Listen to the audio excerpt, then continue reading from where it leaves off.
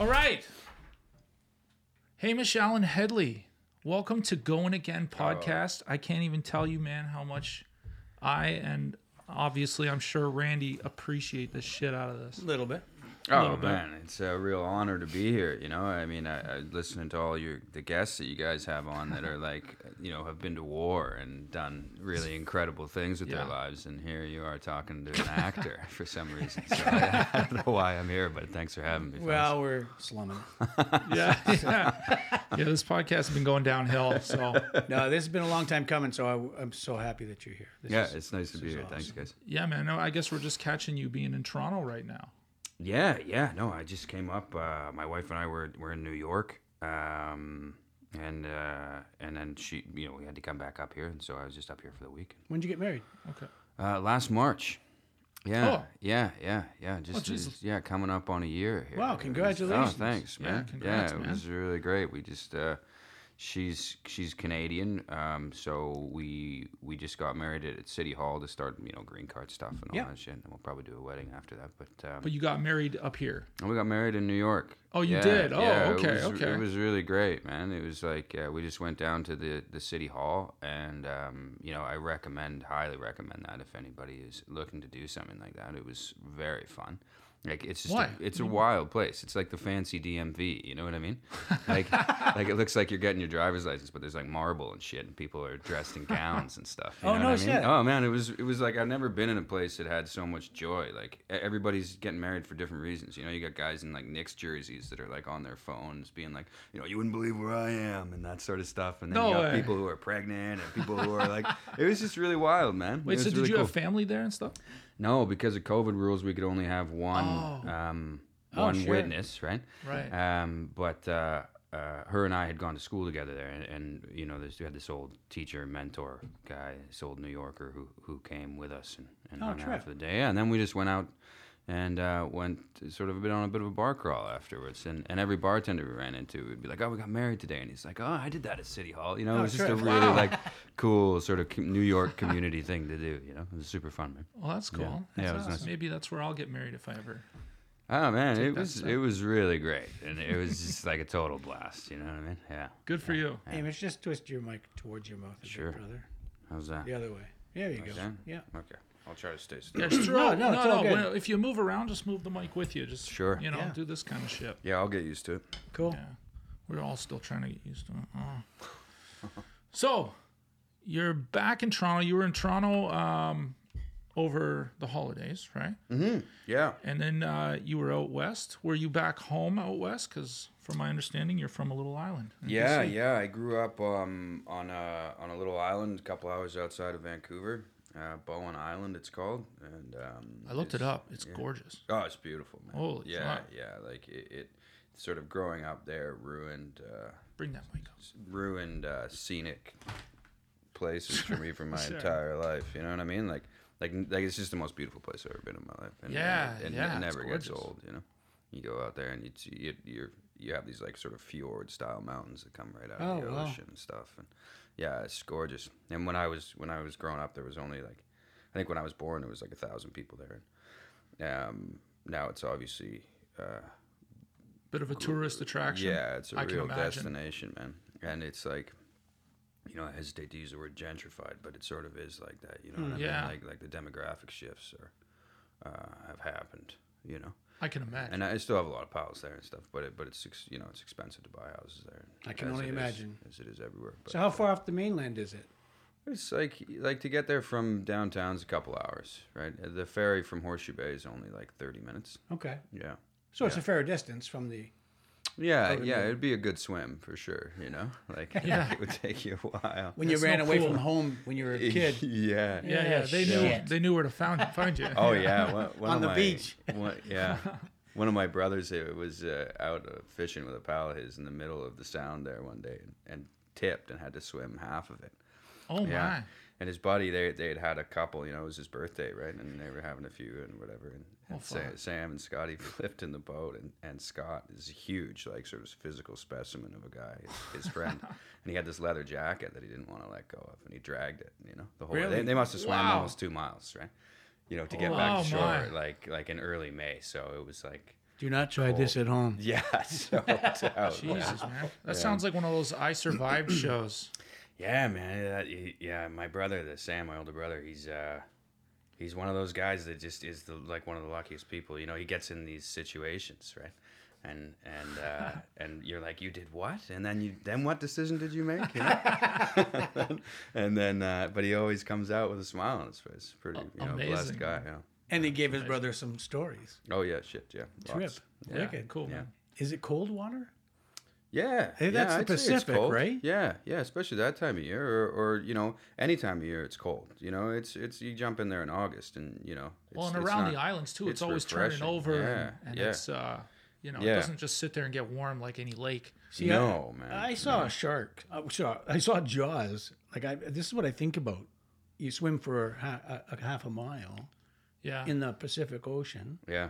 You're bound to meet one of those. Well, you'd think orcas, yeah. There's more of that coming back. They used to have a pulp mill up at the end of the inlet there by Squamish, and they've since closed that, and that kept a lot of the wildlife out, obviously, because you had a lot more boat traffic, and then you had a lot more pollutants coming in, and so that area is really cleaned up. So we've been seeing like whales coming back, a lot of orcas and humpbacks and stuff like that. Interesting. That's cool. Oh yeah, it's been really like must be incredible to beautiful. watch. Oh, it's stunning, man. Yeah. I worked in BC up in Kitimat. Oh yeah. Maybe it's a really small, tight thing. And they had a bay. Yeah. Everyone's call time that morning was 7 a.m. except for mine. Mine was 9 a.m. Okay. And when I got there at 9 a.m., everybody's going, "Those whales were incredible." Oh my God. And I'm going, the fuck did I miss? Yeah. You got to get up early. You got to get up early, man. Up and So you got to sleep it in. Yeah, it was really sad for me, but yeah. all right. So you're an actor. I am, yeah. But you started in theater, yeah?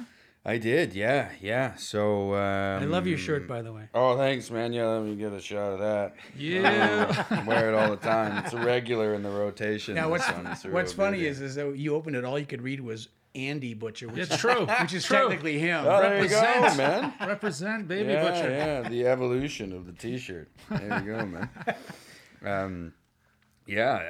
So I started in theater, I guess. I mean, I'm an electrician, right? Like I grew up in a construction family and stuff like that. So Okay. my father's a carpenter, my stepdad is a general contractor, and Right on, I'm man. a Red Seal electrician, and I worked on a framing crew forever and stuff like that, Wow.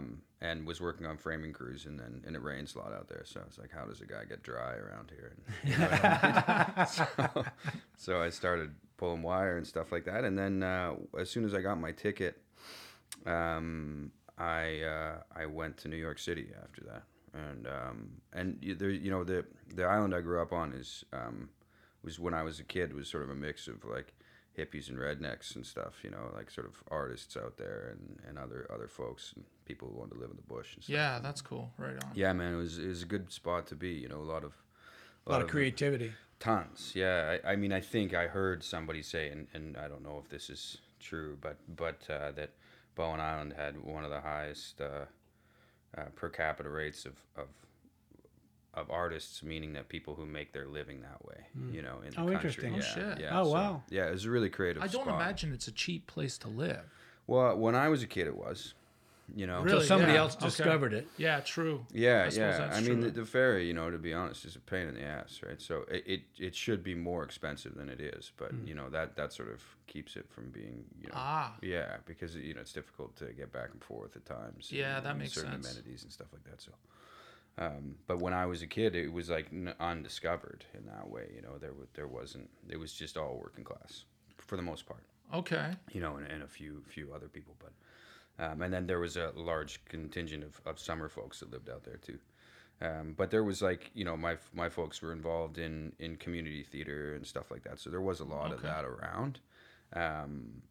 Nobody that really made their living that way too much, But it was a small community entertaining itself. Yeah. And a lot of like sort of intellectuals and stuff like that. And people that were really interested in that sort of kind of storytelling, Like, So- wait, No, go ahead. Well, I was going to say, were you born on the island, like in a hospital on the island, or is that a... No, I mean, like, when I mean, I was born in a hospital in North Van, but that's only because, you know, as soon as my mom went into labor, they put her on a boat and drove her to the hospital. Okay, right? okay. I don't know if I know anybody who's actually born on the island because that's quite dangerous. I'm just trying to picture Hamish's mom at the front end, the bow of the boat. See, I know stuff. Skipping across the waves. It's coming. It's coming. Yeah, faster. Yeah. Okay, never mind. Slow down. Yeah. That's fascinating. So you got your electrician's ticket. Yeah. One of the things I've never done is electricity. Electricity scares the crap out of me. Yeah.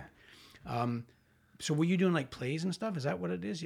You would do? Yeah, I started doing plays over there, and then this dude came. His folks lived on the island. He didn't grow up there, but his folks lived over there, and he came to see some play that I was doing over there or whatever. And he'd been to New York and gone to school there, so he was a bit of a big deal or whatever.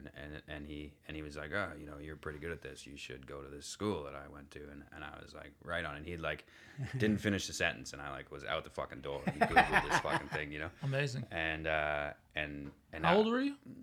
24. Okay. Something like that. Yeah.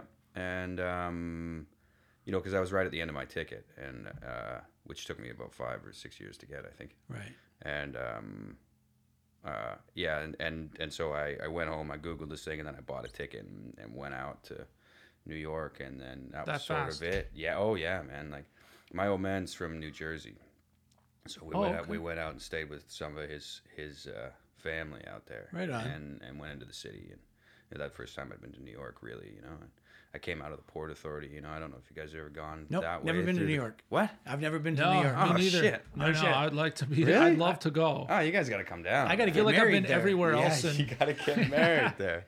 That's awesome. Yeah, you guys should come down. I mean, if you like cities, you know what I mean? It's I do. I've been to every other city in the United States. Yeah. It's weird, man. Yeah, you got to come down, man. It's not that far. We just drove here. It was 8 hours. I mean, not nothing, but not terrible man, either, right? Yeah. Yeah, road trip. But, I mean, you come out of that, like, we came, first time we went in there, we were staying out in New Jersey, and as I said, and then we came in on a bus through the Lincoln Tunnel up into the Port Authority, right in the middle of the fucking thing, and you come into this, like if you've never seen it before, it's like coming into the innards of a beast or something. There's like houses built into the cliff face, and there's just all this like infrastructure and city and energy and shit, right? And I just remember walking out of the Port Authority, right there on 42nd Street, and I was just like, yes, this. I belong here. Yeah, this. Wow. I want some of this, whatever's going on here. Wow. And just the amount of like creativity and energy that you feel like instantaneously coming in to especially that part of the city, is like for a kid from, the fucking wilds of the West Coast, it was a pretty amazing feeling, right? And that was it. Yeah, so we went and checked out this school, and I was like, all right, this. And I didn't look anywhere else. I said, yeah, I'm gonna go to this place. Is the school still in existence? Yeah. Can you name it? Yeah, it's called the Neighborhood Playhouse. Okay. I taught there for a couple years, actually, like a few years ago, before the pandemic and stuff. So it was nice to. Yeah. So we're still a big part of the community there, which is nice. And that's another special thing about New York is that there's like a real pedagogy there.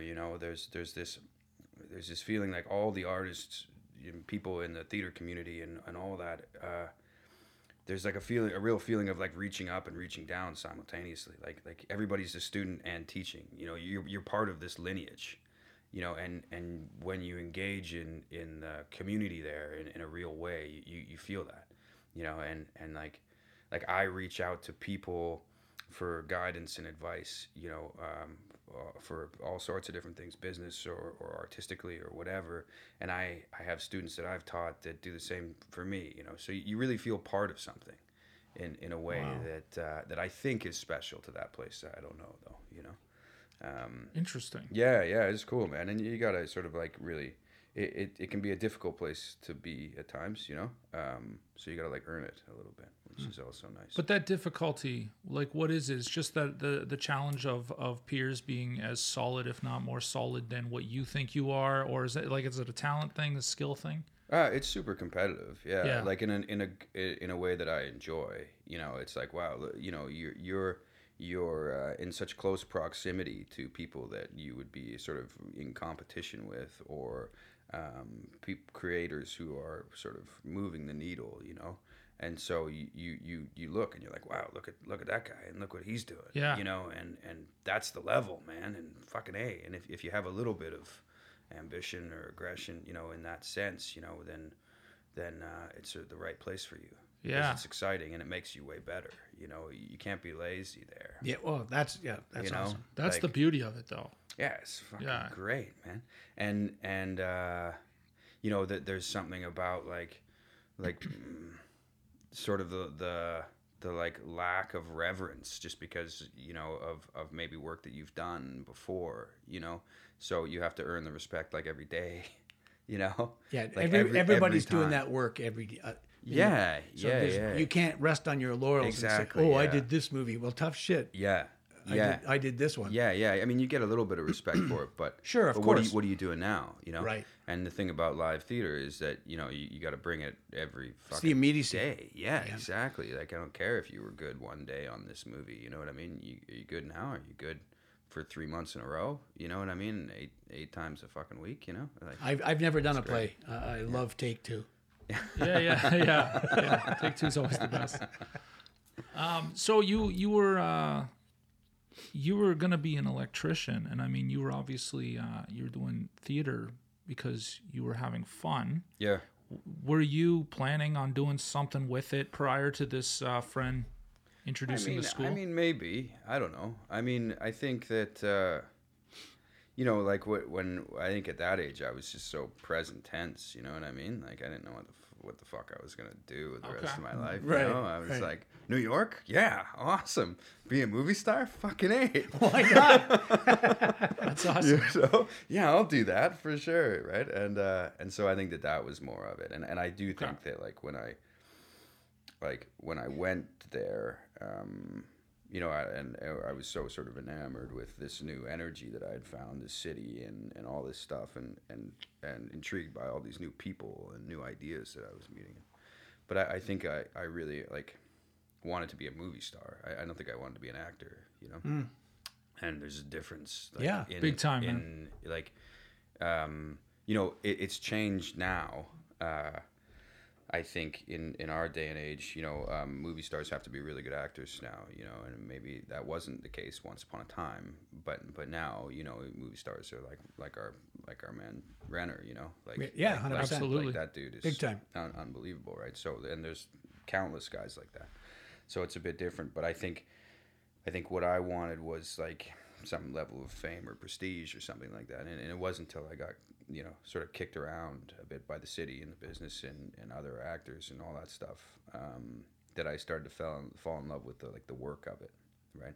And and there's a difference, right? Like I was saying, like I had the opportunity to teach at the neighborhood playhouse. I went and did my master's in England and then came back, and then they gave me a job to teach there and stuff,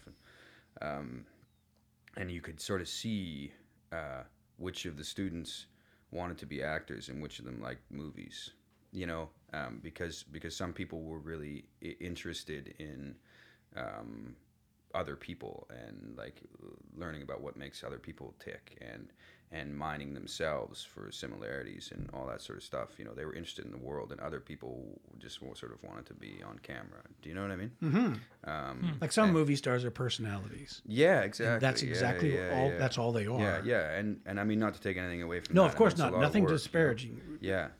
Yeah. But I think that's sort of what I had sort of had in mind for myself, you know. Right.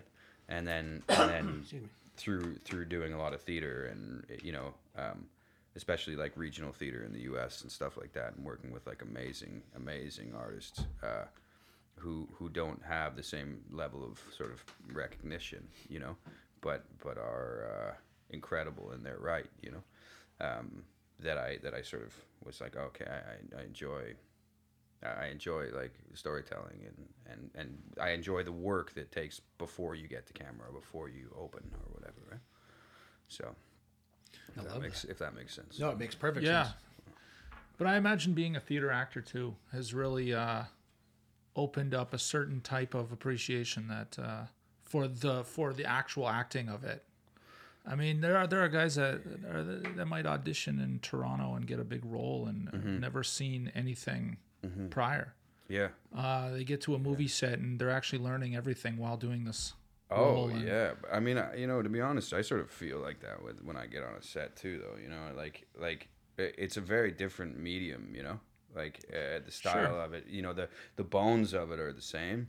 You know, like the character work you do or the backstories or whatever you're doing. You know, but yeah, I don't know. I get nervous when I get on movie sets still. You know, and I'm like, shit, am I gonna fuck this up? And you know what I mean? Because there's always take two. There's always take two. There's always take two. But the process of rehearsing a play, you know, is some weeks, right? And you always have. You know, somebody you'll do something and they'll be like, "Oh, that was pretty shit, actually," but you can go home and come back the next day and you know having fixed whatever it was that you were doing wrong, whereas you get like film acting is so exciting in that way that you know you've done all this work and then you come and to the set that day and it's on, man. You know, there's no like rehearsing it before with everybody. You're in your hotel room learning your fucking lines, and then you come that day. And then you're standing across from somebody that you admire, you know, some actor you've been watching your whole fucking life, and now you have to do it, right? And sort it out right now, right? Because everybody woke up at 4 o'clock in the morning to get this shit ready for you to stand there and do your fucking thing. So do it, you know? And if you feel you fucked up and the director says, we're moving on, you don't get to come back tomorrow and do it again. No, you don't, man. That just gets edited in. Yeah, and it's there forever. Yeah, man. Yeah, I suppose that's a thing, man. Yeah, it's a bit of a thing. I mean, you know, whatever. It's not like, you know, some of the guys that you had on before, you know, been to war and shit like that. You know what I mean? It's still just making movies, but there's a bit of pressure you feel anyway, I guess. Yeah. Oh, yeah, far, of course man. there is. Yeah. There are more. Unfortunately, I mean, there are more people looking at you than some of our friends that have been to war. Oh, and, 100%. You know, they come away from a different type of thing. But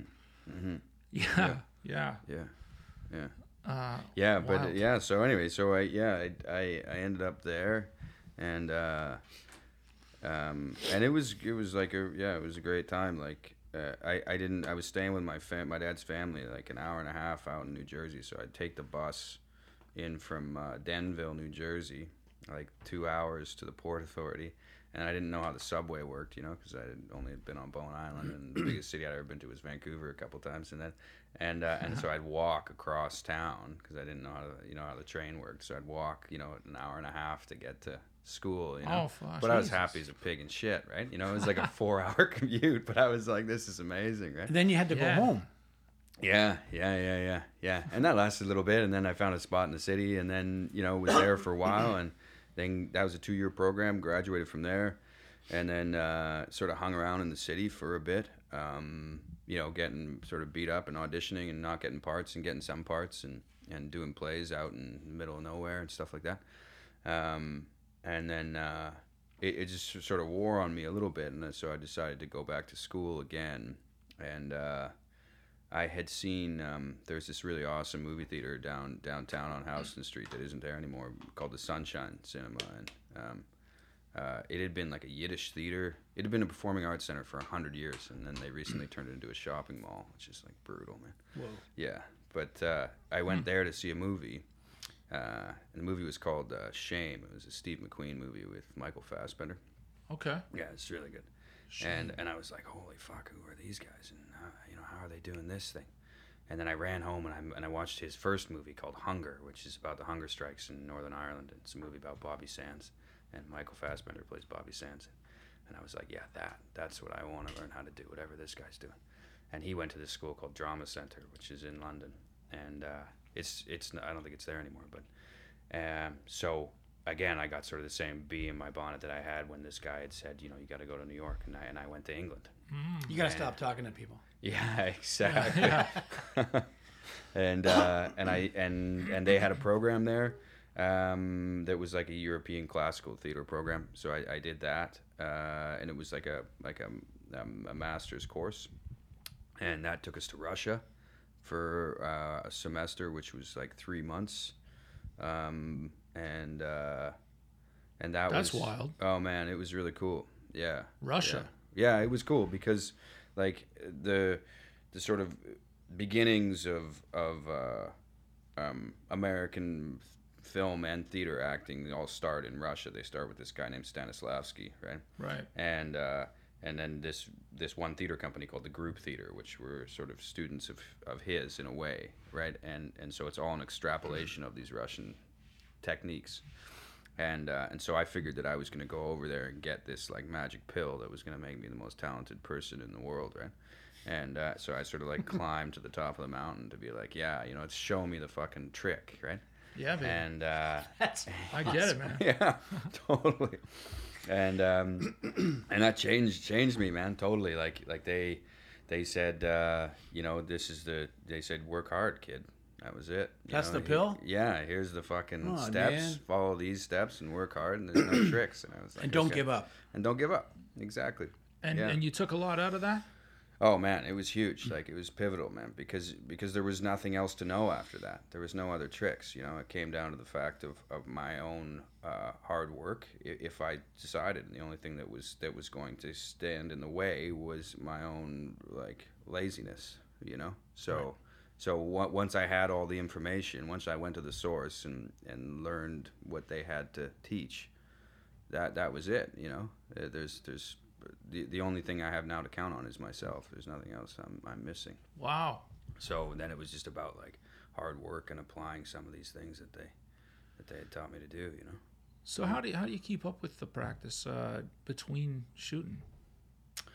You just gotta sort of like take care of yourself. You know, I mean, you are like the instrument. Yeah, you're the instrument, which sounds kind of stupid or crazy or whatever, but that's what it true. is. You know what I mean? But like that's what I say, right? Yeah, it's just what it is. I mean, it sounds silly because everybody says it, but yeah, I am my instrument. Yeah, exactly. It sounds like I always feel like I'm being pretentious or something, right. But so you just gotta like take care of yourself. It's true. You know what I mean? And that's like in all ways, like physically, and you gotta take care of your mind and shit, so that you can handle.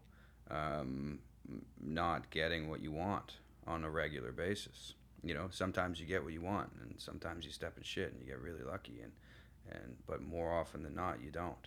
Rejection. Yeah, and you know, the longer you're in it, the less you take that shit personally. Because there's so, I mean, look, it's a fucking miracle you get a job. Yeah. Like with the amount of people that have to decide Totally. and all the shit that's got to come together. Totally. It's a fucking miracle. But we've all done auditions where we didn't get them. Yeah. And then you see the commercial, the TV series, or the movie. Yeah. And go, oh. Yeah. I get it. Yeah. Because that wasn't me. Totally. Or they change it completely. You know. Yeah, 100%. Like I there was a woman that I knew that auditioned for a part, and I helped her with the audition process, and she didn't get it, and then when we saw the show, they had cast like a 75-year-old, quite large man in her part, and she was like a 30-year-old beautiful woman. So somebody rewrote. Yeah, completely. And she was like, "Oh, why didn't I get it? And who got it? And blah blah blah." And it turns out it was this 75-year-old dude. So do your audition and walk away. That's your job. Totally. You did a good job. Yeah. So why beat yourself up over it? 100%. Yeah. And like the pandemic changed a lot of things for me, which was that, you know, one thing that was difficult about being an actor versus like being a musician was like how do you practice on the regular, you know? And with self tapes, you know, it gave us this tool of being sort of self-analytical. So I can make a tape, I can watch it, and I know that I have taste, you know, I have good taste, and I'm like, that's bad, I don't believe that, or whatever. So I can sharpen my skill set. But then so can everyone else. So can everyone else, yeah. So the competition stays. The competition stays, but your skill set gets better, you know what I mean? And and the competition, like, one thing that I think I've learned that helps me is that the competition should be exciting, you know? Like it should be like, oh, that's the game? All right. You know, like it should be like challenge accepted. But you know, one of the things that we're not doing anymore is you're not walking in with a little bit of nerves when you see in that one room all of your competition, or a lot of it. Oh yeah. Yeah. And you go, oh God, he's here. Yeah. Why is everybody wearing a cowboy hat? Like, Yeah. what the fuck, That's hilarious. you know? Yeah, that's funny, man. Yeah. No, I mean, when obviously, sometimes you go sit in an audition room back in that time, and there's like a whole whack of other dudes that kind of look like you. Oh, yeah. Some of them have red hair, some of them with this, with that. Yeah. But I mean, the director already knows Yeah, they've got it in who their they heart. have coming, like who they're waiting for that thing that's in their head to Yeah. walk in through that door. Yeah, I think so. To some degree, And nothing personal. Yeah. I mean, if you don't have he's thinking of some red-haired fucking tall something, and then you walk in, you kind of have to change his mind to some degree, or her. I'll say you have to change their mind every time, because Yes, right. like if somebody has been working long enough that they're in making decisions about a project, right? Then they have met a lot of people and they have a lot of friends, and they have somebody in mind for this part. Hands down, they do. And if you don't know them, either that person, they're in a really tight spot and they need somebody yesterday, or you need to do a level of work that makes them come to their friend and say, sorry, man, you should have seen this fucking guy. 100%. Yeah. Yeah. Yeah. And you need to be so right for it. That's the and best. prepared to make them say, Yeah, that'd be a good feeling. It's like a home wrecker, Yeah, I mean, I heard a sort of secondhand story about that with that actor James Jordan, who was on Mayor of Kingstown. James. Yeah, a really good dude, right? Yeah. Great guy. Really and enjoyed. I heard a story about him getting a part over somebody else that was like the part was written for them, and Wow. and their buddy was like, yeah, but you should have seen this dude, man, and then the guy watched the tape and he's like, yeah, you're right, he's the guy for the part. Yeah. Really, eh? Yeah, and I mean, it just sort of, whoever's best for the story, if they have the luxury of making a choice that way, and it's not like time-based or whatever, Can I tell you my favorite James Jordan story? Yeah. He's all beat up. He's tied to the rack out in the yard. Yeah. Mayor of Kingstown. Yeah. And he gets shot. Yeah. Well, I didn't want to see James hanging there by his wrists. Yeah. So I went to Stephen, the director, and I said, I'm going to stick an apple box under James's ass so he can sit there. What's your frame?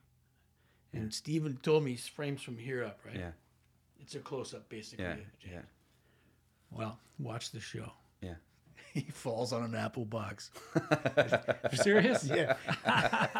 They chose the shot from back a little ways, and as he drops, it's pretty quick. Wham! Yeah. But you see Yeah. my apple box. Oh fuck. It's funny, that sort of shit now. Yeah, it eh? is. You're always looking for that stuff. No one's ever mentioned that's it to me, but I that's the see one it. they took. Yeah, no one sees that shit.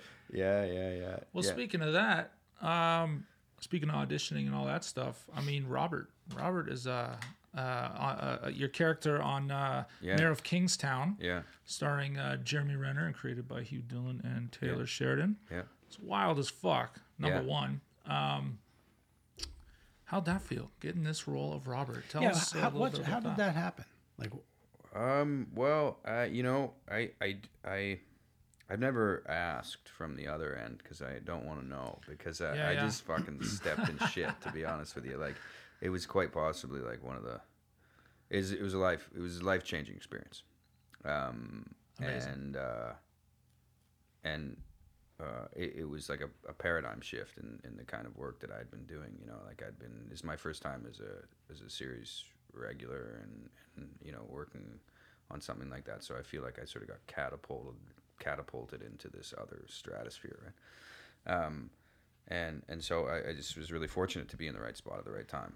I think was part of it, because I think that they needed somebody really quickly. My audition process was fast. okay. Right? But there must have been some other guys doing it. Oh, I think they put the word out. Yeah, and I know a couple guys that auditioned for it, and they're really good actors. But sometimes you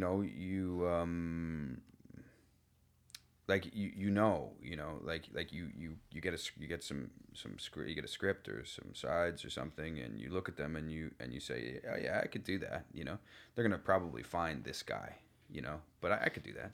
And then sometimes you get one and you're like, oh, that's me, right? Yeah, and, and those are the ones you have to double down on. Those are the ones where you have to be like, I'm not giving them any excuses to say no to me, right? And it's rare. It's super rare. Like I've had it only a few times, but this thing with this particular project was, you know, the audition came in late. Like it came in like Friday, at like midnight. You know, I was watching a movie and I was just like about to go to bed, and I was like, well, what the fuck's this? And, no shit. You know, oh yeah, and it never comes in like that. And then I read the breakdown, and I was like, "Oh, Taylor Sheridan, like what the fuck?" You know, I mean, who's that? Well, yeah. I mean, Wind River's like one of my favorite Trip, movies, 100%, like hands down. You know, he's one of the great creators, right? And I was like, wow. And then I read the sides, and I was like, oh, this guy like talks like me. You know, he's going around calling everybody brother and this and that. And I was like, he's got this similar, like you can just feel it. You know, you can feel the cadence of the speech and stuff, and that was really exciting. So then I just like killed myself to get it right, you know, and just worked on it. And it was due like on Monday at like 9 a.m. So I shot it on Monday at 7 a.m. And I had a really busy weekend of other side gigs that I was doing at the time. And yeah, I mean, it was just sort of magic, you know, that way. Wow. And yeah, and then you know, you send it off, and then you just sort of sit there, right, for a few days, and we weren't hearing anything back, and then I was my wife was in Toronto because it was COVID, right, sort of rules, so she wasn't able to come down to New York, and we had just come out of that period, and I was in New York for that COVID times, and that was a fucking wild time, man. So it was just sort of, we were just coming out of all that, you know, and my wife was helping me put another audition on tape for this crazy play, and so we were FaceTiming at the time, and then the text came through that I got the part, and I hadn't told her where it's shot, you know, because I didn't want her to get her hopes up and all Fucking that right, shit. man. Oh, that's off. Well, Yeah, that's kind. Yeah, Beautiful stuff. And then I was like, oh baby, I got this part, and we weren't married yet, and I was like, I'm gonna come to Toronto and like live with you, and it was her birthday that day too. It was just like like a whole bunch of shit, just sort of like, you know, sort of had, and so the whole thing felt like quite fucking serendipitous, you know. Jesus, it felt man. like, yeah, it was pretty The wild. world came together, brother. Yeah, man, it was really crazy. And then like on a personal note, I lost my stepfather during the shooting of Mayor of Kingstown. He had been really sick, and he had a good go, and he had been like a massive supporter of mine, right? We built houses together for a long time and stuff like that, and Wow. And he had always been just a huge supporter and encouraged me to do it. There's no way that I would have been able to do what I did without his guidance, you know. And the day before I got the part, he phoned me up and told me that he had 6 months to live, you know. Oh my God. And that was he died of some pulmonary issues, and so that it was just a really sort of emotional time, you know. But again, like another blessing that came out of this was that you know, he got to see me get to a spot where things were going to be different, you know. It's wicked. Man. Oh, it was unbelievable, man. I love hearing that. Yeah, me too. And he, and I think it meant a lot to both of us that he was, you know, he didn't survive to the point where he got to see the show, Right. but he knew that I was working at it with people that I admired and at a level that had always been the ambition, and that we were close, you know. Because he felt like my partner in it, you know. Yeah, I'm glad you told that story. That's you know, he was, me and him were in it together, sort of. Yo, man, I get that. Yeah, I get it. yeah, like you fellas, you know. Yeah. And it was like a big thing, and you know, Pete didn't know anything. He's from Kitchener, actually, like right down the road. Oh, wow. Here, yeah. And your stepdad? Yeah. And Amazing. Cool. he didn't know anything about our business, but he taught me a lot about just sort of being a straightforward person, you know. Awesome. Yeah. Dude, that's awesome. Mm-hmm. Yeah. Good. Yeah. Hell of a time, man. Oh, it was crazy, man. What a time. Yeah, Crazy, it was crazy. really wild. And it was crazy to to have all that stuff come together and out of, the New York and the pandemic was a fucking crazy place, man. Yeah. So meanwhile, his lady's up in Toronto having a great time without him during COVID. Yeah. And on her birthday, he announces he's coming to live with her. Well, that must have been sweet, though. Shit. Okay, everybody out. Yeah, exactly. That's hilarious. Must have been sweet, though, to come out of COVID with something. Holy fuck. Oh. Like, to me, I don't know, COVID, it felt really like we were going to all drown. I was like, oh, fuck. Yeah, dude. I mean, I had just closed a play like a couple weeks before the whole thing went down, and we had lots of success in that play, and I was like, fucking hey, here we go, let's ride the your wave electrical of this. gloves on, yeah, and then shit, bang, and for all of us in the theater community there, we were gutted, right? Because man. because we thought that was it for us, we thought that. They shut it all down, didn't they? Oh yeah, man. Broadway's shut down. Everything shut down. Yeah, everything was. I'm sure it was awesome when at some point you were allowed 10 people in that theater. Oh yeah, it's been with great, their masks man. on. Yeah. But you couldn't sit together. Yeah. One was up on the balcony. Yeah. One's over To here. be or not to be. Yeah. That's the only play I know. Yeah, it was pretty. It was just heartbreaking for everybody because theater people are pretty dramatic, so we were like, that's it forever, you know what I mean? And we thought it was never coming back. Theater people are dramatic. That's awesome. Yeah. I guess that makes sense. So you came to Toronto to make Mayor of Kingstown. Yeah, and I met you guys. Yeah. Which Yeah, was true. Crazy. True. So I have a question about how did we don't answer questions. Yeah, fuck that. Yeah. Okay, This is about you. Ask Yeah. yourself something. If you want. No, go So ahead. how did you guys put together that team of dudes? Okay. it away, Rain. Well, real quickly, I shot 5 seasons of Flashpoint with Huey. Right. So Hugh and I spoke at length over Hugh Dillon. over 5 years of shooting Flashpoint about this show that he came up with. Yeah. About the living in a prison city, right? Mm-hmm. And hence this is Mayor of Kingstown. And I didn't know at the time that we shot Flashpoint that he was a friend of Taylor's. Right. Taylor was actually Hugh's acting coach in L.A. Mm-hmm. So Hugh told me, Butcher, if this ever goes, I want you there. Yeah. I'll have you there. Yeah. And it's been 10 years. Yeah. And he called me. Wow. So thanks to Hugh. Hugh's the reason I was on Mayor of Kingstown. Yeah. He set up meetings with me and Taylor on the phone, and I talked to Taylor. I showed Taylor my stuff, blah, blah, blah. Yeah. I was actually on set in Toronto when Taylor called me, and I had to excuse myself and then tell Taylor, if they call me up, brother, I'm running. And then Charlie and but Dave just a minute. So Flood. Taylor said, Okay. I want you on the job. So my friend Charlie Taylor was the armorer, and he put me on to Adam and Dave. So we went in and had a meeting with Dave. Dave Flood. Dave Flood. Yeah. Shout out to my friend Dave. Yeah. And Floody helped me out, and I knew Gord. And I've worked with Sean in the past as a paid-duty cop on my shows as like the bomb squad guy or the gun guy. And you've worked with me before. Yeah, I have. Right? Yeah. Right. So I had all these awesomely experienced SWAT guys, military guys. Yeah. And then I brought a couple actors on. Yeah. Nolan and Derwin and Andrew. Yeah.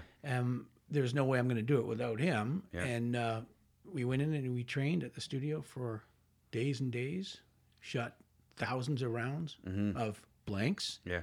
Because we're in Canada. Yeah. And that's how it happened, man. We went into different meetings and we gathered these guys together. Yeah. And everybody else I kind of knew. Yeah. And said, you're and you want somebody that looks like Derwin. oh fuck yeah. Yeah, man, he's a beast. I was just he fucking took me. Post. Oh yeah, he took me to the gym yesterday. Oh, did he? Yeah, brutal, man. Yeah. I can only Oh, imagine. he's unbelievable, man. He's such a like soft-spoken dude, but Yeah, you know, he's wonderful. he's an Yeah, absolute totally. beast, Yeah. right? Oh, yeah. and just like his discipline, you know. in such a nice, calm way, like demands like 100% out of you. You know, you're just like, shit. The dude is 150%. Oh, yeah. You just look at him and you're like, fuck, man. Yeah, yeah, and super knowledgeable, great trainer, man. So I will never go to the gym with him. No. Screw that. Unless you want to get in really good shape, Yeah. and then that's Stupid he's your man. Stupid good. Yeah. Yeah. But that's how it happened basically, and we all just got together. We went into the training, and I've never worked with a tighter group of guys. Yeah. Yeah. Seriously. Yeah. When they call rap, Yeah. I'm in my truck and halfway home before you get dressed. Right. Yeah. But that's just how I work. But at this show, I hung out. We had drinks in the parking lot. Mm-hmm. I loved it. I Yeah. loved working on this show with these guys. Yeah. Yeah. Oh, yeah. Yeah. And it was a great experience. I mean, especially for me. Yeah, I got to come on board, and I mean, the experience was priceless. These guys are the knowledge. Yeah. I mean, Adam is one thing, and then to have Gord, Sean, fucking Dave, and even Casey, and whatever. Yeah. My God. Yeah. Like, it's just. Oh, just the amount of knowledge. But it's helped my career already. Sure, You know, like I've already utilized half that education in other things already. Yeah. It's great. Absolutely. It was unbelievable, and not to mention, the guys are incredible. And I love that we all got together for dinner. Oh yeah, that was at the great, keg, and man. you came, and it was awesome. Yeah. That doesn't happen in my world. Yeah. I mean, I know. That's what I understand, and it'll hopefully the first of many. You know, I mean, those guys are lifelongers. Agreed, you know man. what I mean? Yeah. It was just an amazing. Like I have so much gratitude towards you guys for putting that together, because I realize how special it is. Right now, having said that, had he put together 8 stunt guys, it may not have.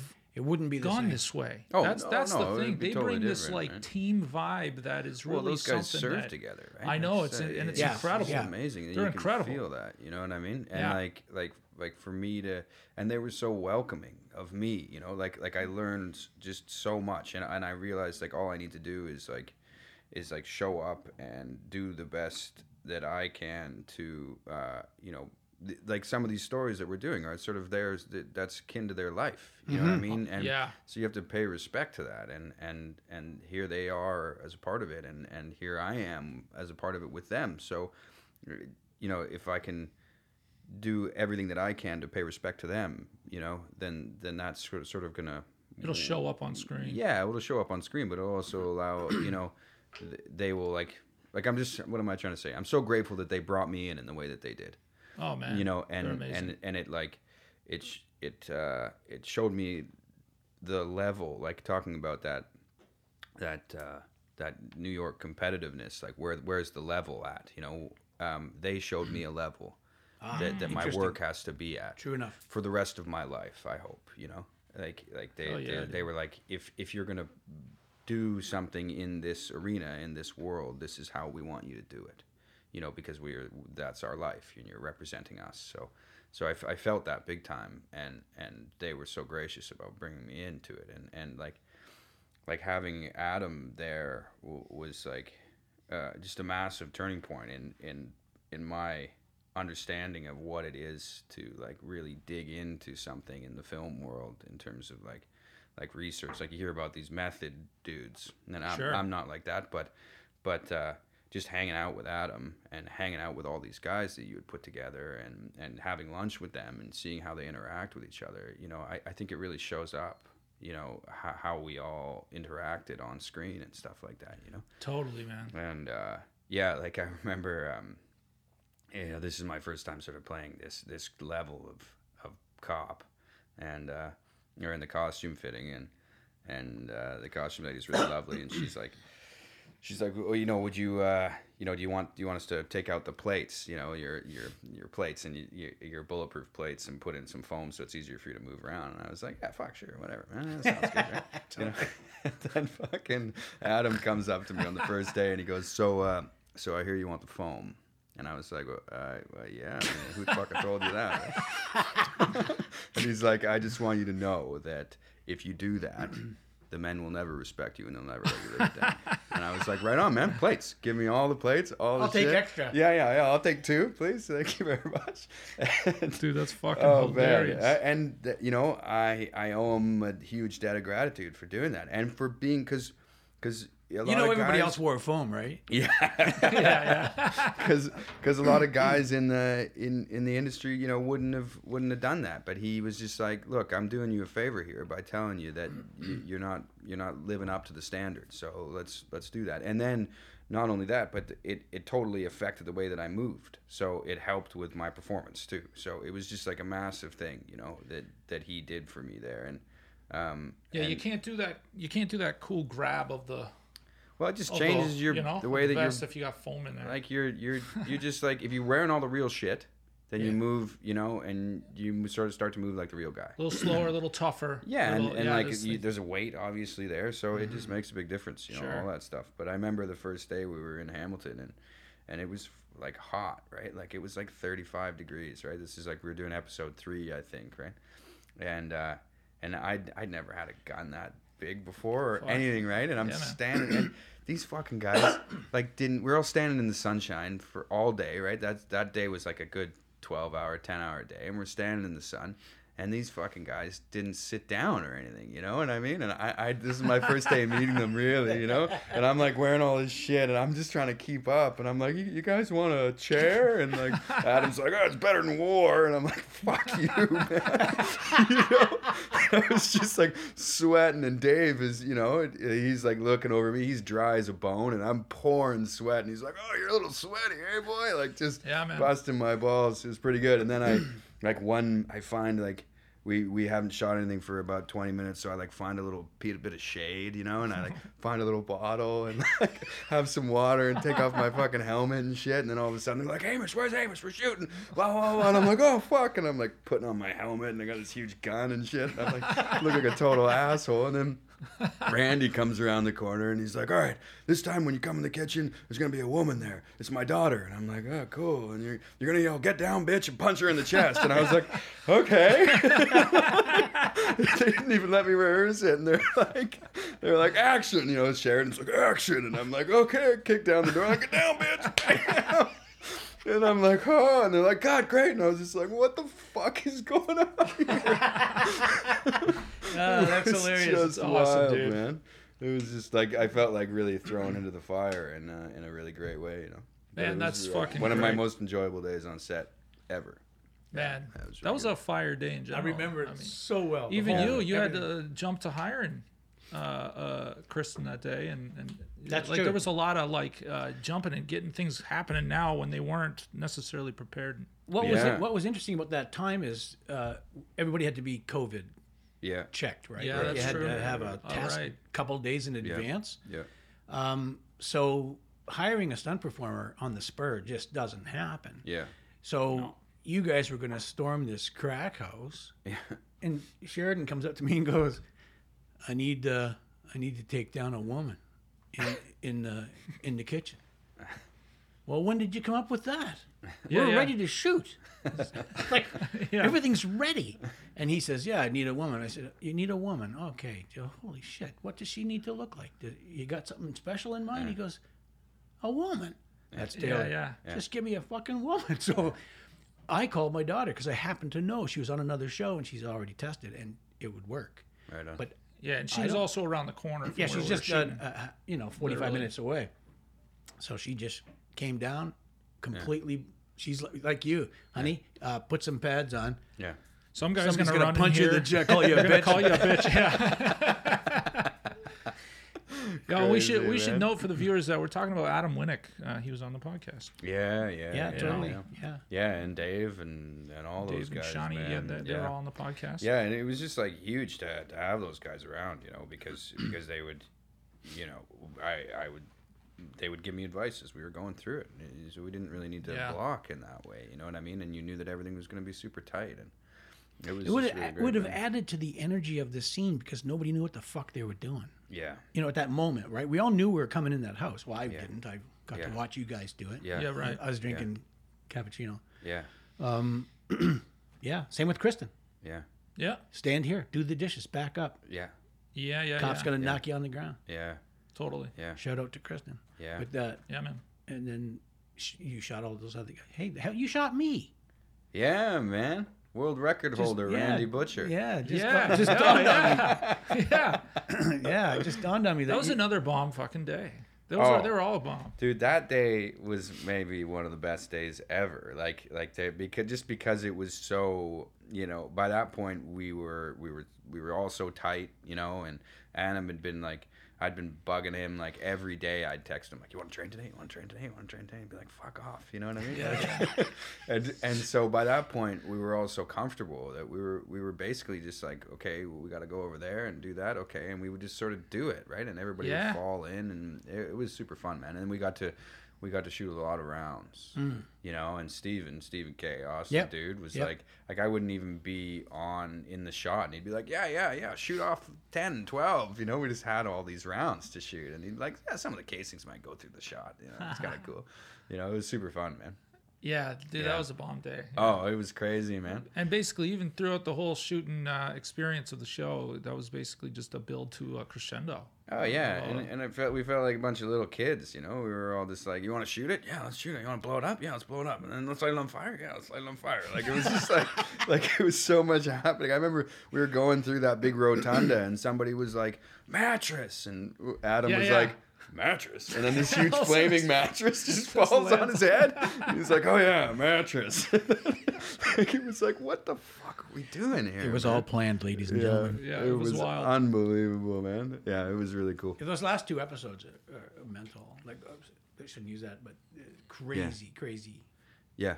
action. Yeah. Oh, crazy, man. It was like, yeah. Like we essentially made The Rock, that movie. Like it was like, it was crazy like that. It was super fun, man.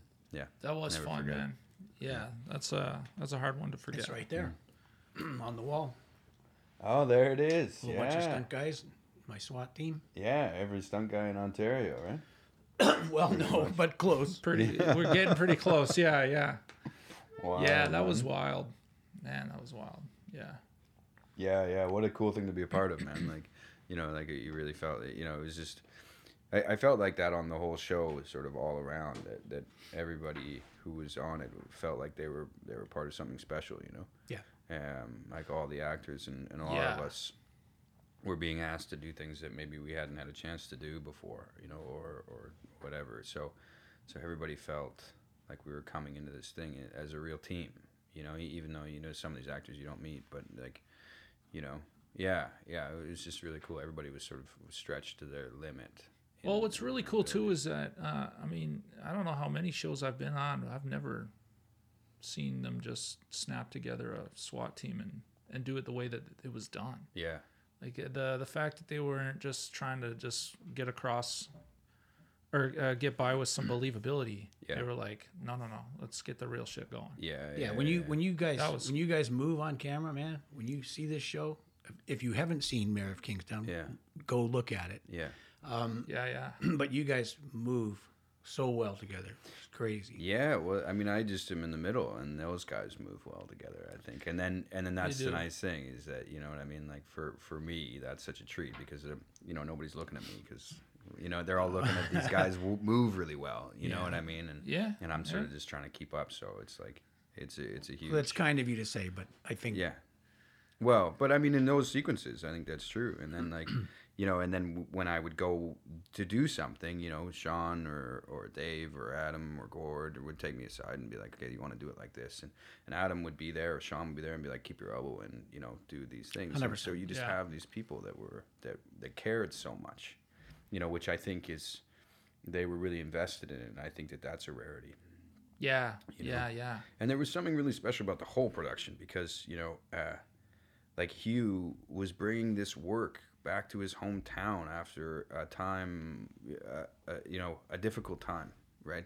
There had been COVID and there had been a lot of shutdown stuff. And then all of a sudden here comes this show and this guy gets to bring this thing back to his hometown, And I think just like that energy alone sort of made the whole thing really special. Absolutely. And so and it was a heavy one too. Yeah. And it was a heavy one, right? Yeah. It was like high quality, big time, big budget stuff. It was really cool, man.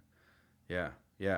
And he has always been really good to me and making me feel like capable and welcome, and continues to be that. No, he's a great guy. Oh man, awesome. Yeah. And how does it feel to be like the most badass character on the show? I mean, really? Well, I don't know. That's up for debate, but that's kind of you to say. I don't know, you know man. what I mean? I'm pretty. It's I'm a pretty fortunate, fucking great character, dude. Oh yeah, shit, man. I mean, it's easy because Sheridan put together this thing that is like it's so well written, and so it's easy for me. I just got to show up and like say it. Yeah. And that's it. Just remember my lines, pretty much, right? Yeah, I think that's all. And the rest of it takes care of That's itself. That's all. Yeah. Yeah, we kept whispering that behind your back. Brother, Like, look at he's doing nothing. You only have to be on the internet for 5 minutes, and people are talking about Robert the SWAT. Yeah, man. I mean, but again, like that's kind of you. But a lot of that is because like the thing that I've learned is that the more experienced and proficient, capable the creator, the better hands you're in. So of course, you know what I mean. Like when you're working with Taylor Sheridan, and all of the creators that he put together, you can't go wrong. You just got to show up and be present. But it's his mind. Yeah. That chose you. So in his prep that you're talking about, and what his capabilities.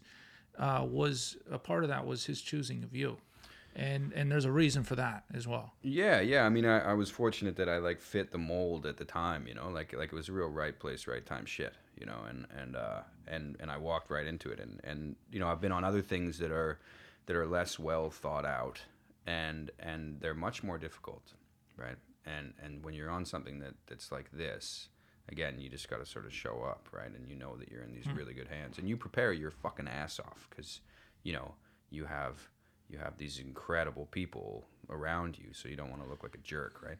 But but at the same time, you're just so well taken care of, like the SWAT team. Like I just got to show up, and these guys are gonna do it. So yeah. But Taylor at the same time is incredibly demanding. You got to show up, be ready. Oh, you can't be an asshole. No, man. No, you got to show your weight. Your weight. No, but I mean, like.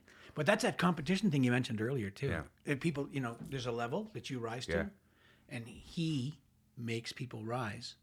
Yeah. I mean, I don't know if I've ever like been around anybody like that. Like the way that he ran a movie set was the way that like my stepdad ran a construction site. So it was like it was pretty great that way, and I felt like I sort of flowed right into it. Because it would be like, I remember that day that we're talking about. He sort of addressed everybody, and he's like, okay, we're going to shoot it like this, and then we're going to shoot it like that, and then we're going to shoot this, and then we're going to go inside, and we're going to shoot this, and we're going to shoot that, and we're going to shoot that, and then we're going to go home. And that's what we fucking did. And it was awesome. Yeah. You know what I mean? And there was none of this like, oh, well, maybe we could go over here. And you know what I mean? And everybody's just like looking at their fucking watches and being like, okay. His preparedness, his decisiveness. Oh, man. Yeah, we talked a lot about this. Yeah. He demanded it something. But when I first met him, and when I first saw him shooting, I'm going, Yeah. 10 minutes in, I love this guy. Yeah, the way he does it, man. Yeah. You felt so supported. You felt like there was somebody in charge, and that the train was going that way. You know what I mean? And and he had it all in his head. He knew what he was doing. Yeah, from the fucking get go, man. Yeah, and that kind of like leadership is rare, and it's massively appreciated by me anyway. So when are you gonna show up on Yellowstone? Oh, I don't know, man. You're gonna look funny with that big gun. Yeah, exactly. And that little, you probably get a little cowboy hat, a little small, one. Yeah, something just cute, sitting right there. I wonder if they could do a cross. Oh yeah, yeah, guys do that. What else is cool is that you feel Hugh like Dillon did. you feel like on his projects, like all those guys came up together.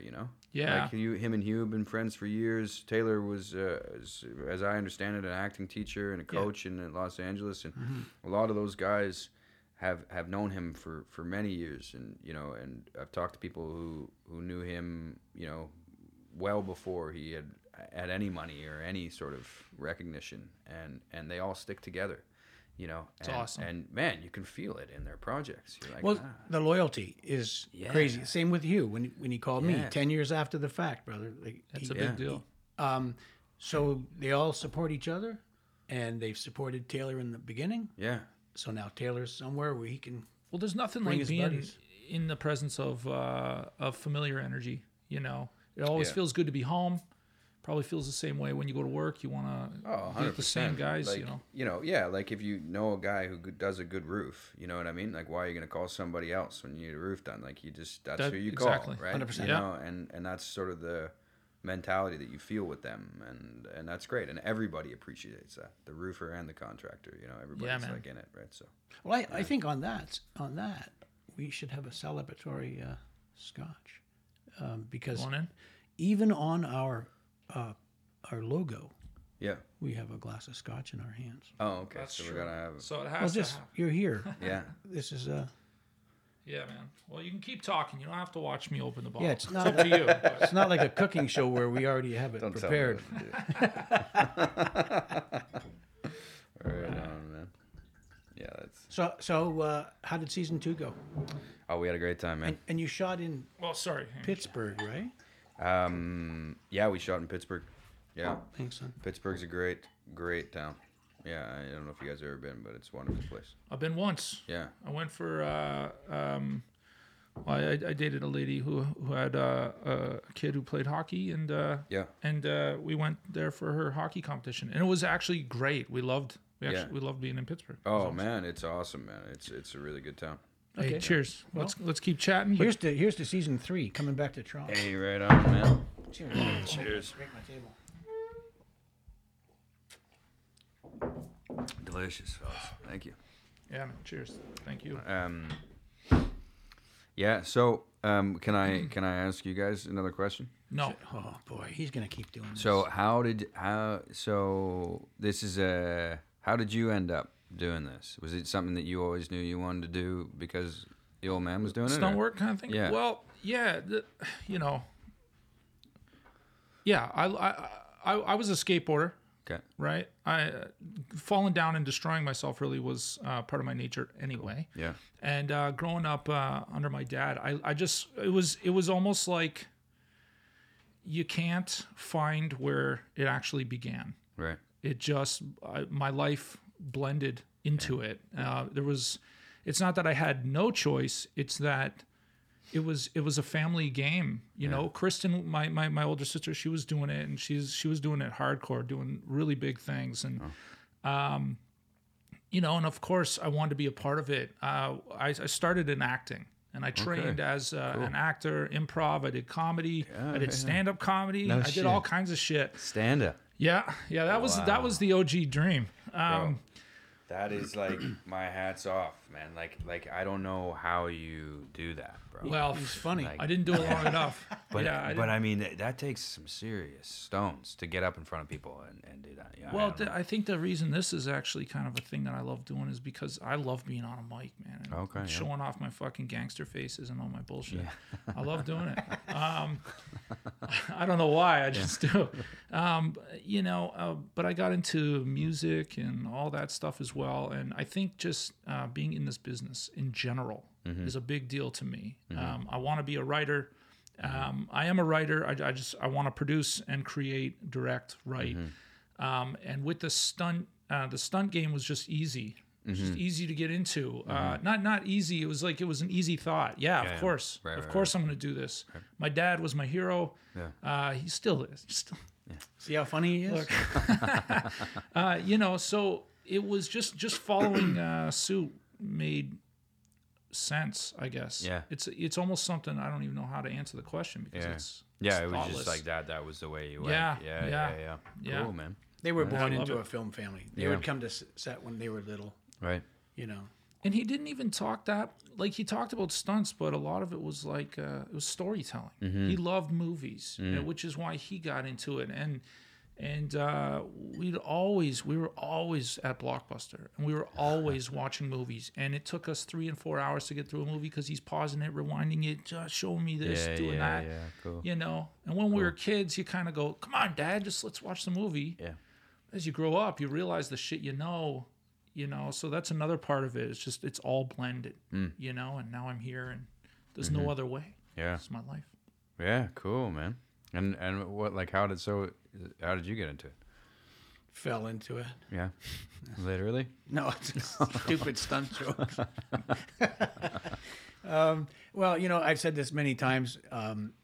I was my generation was the first generation born into a household with a moving picture. My parents had radio. I had television. Oh, wow. So the moment I discovered that what those people were doing on that black and white box, it was a job. You could actually do that. I thought, I'm going to do that. So in my teens, I studied acting as well. But when I discovered Hollywood was not waiting for me, I took my gymnastics, my martial arts, and acting, put them in a cup, gave it a good shake, and out fell a stuntman. Cool. So then I just knocked on doors, and going back to what you said originally, I just never gave up. Yeah, right on. And so I just do it, you know. And I was a ninja, and this guy taught me something, then I taught him something, and he taught me something, and it's just been years and years and years and years, and here we are. That's cool, man. And was it always in Toronto?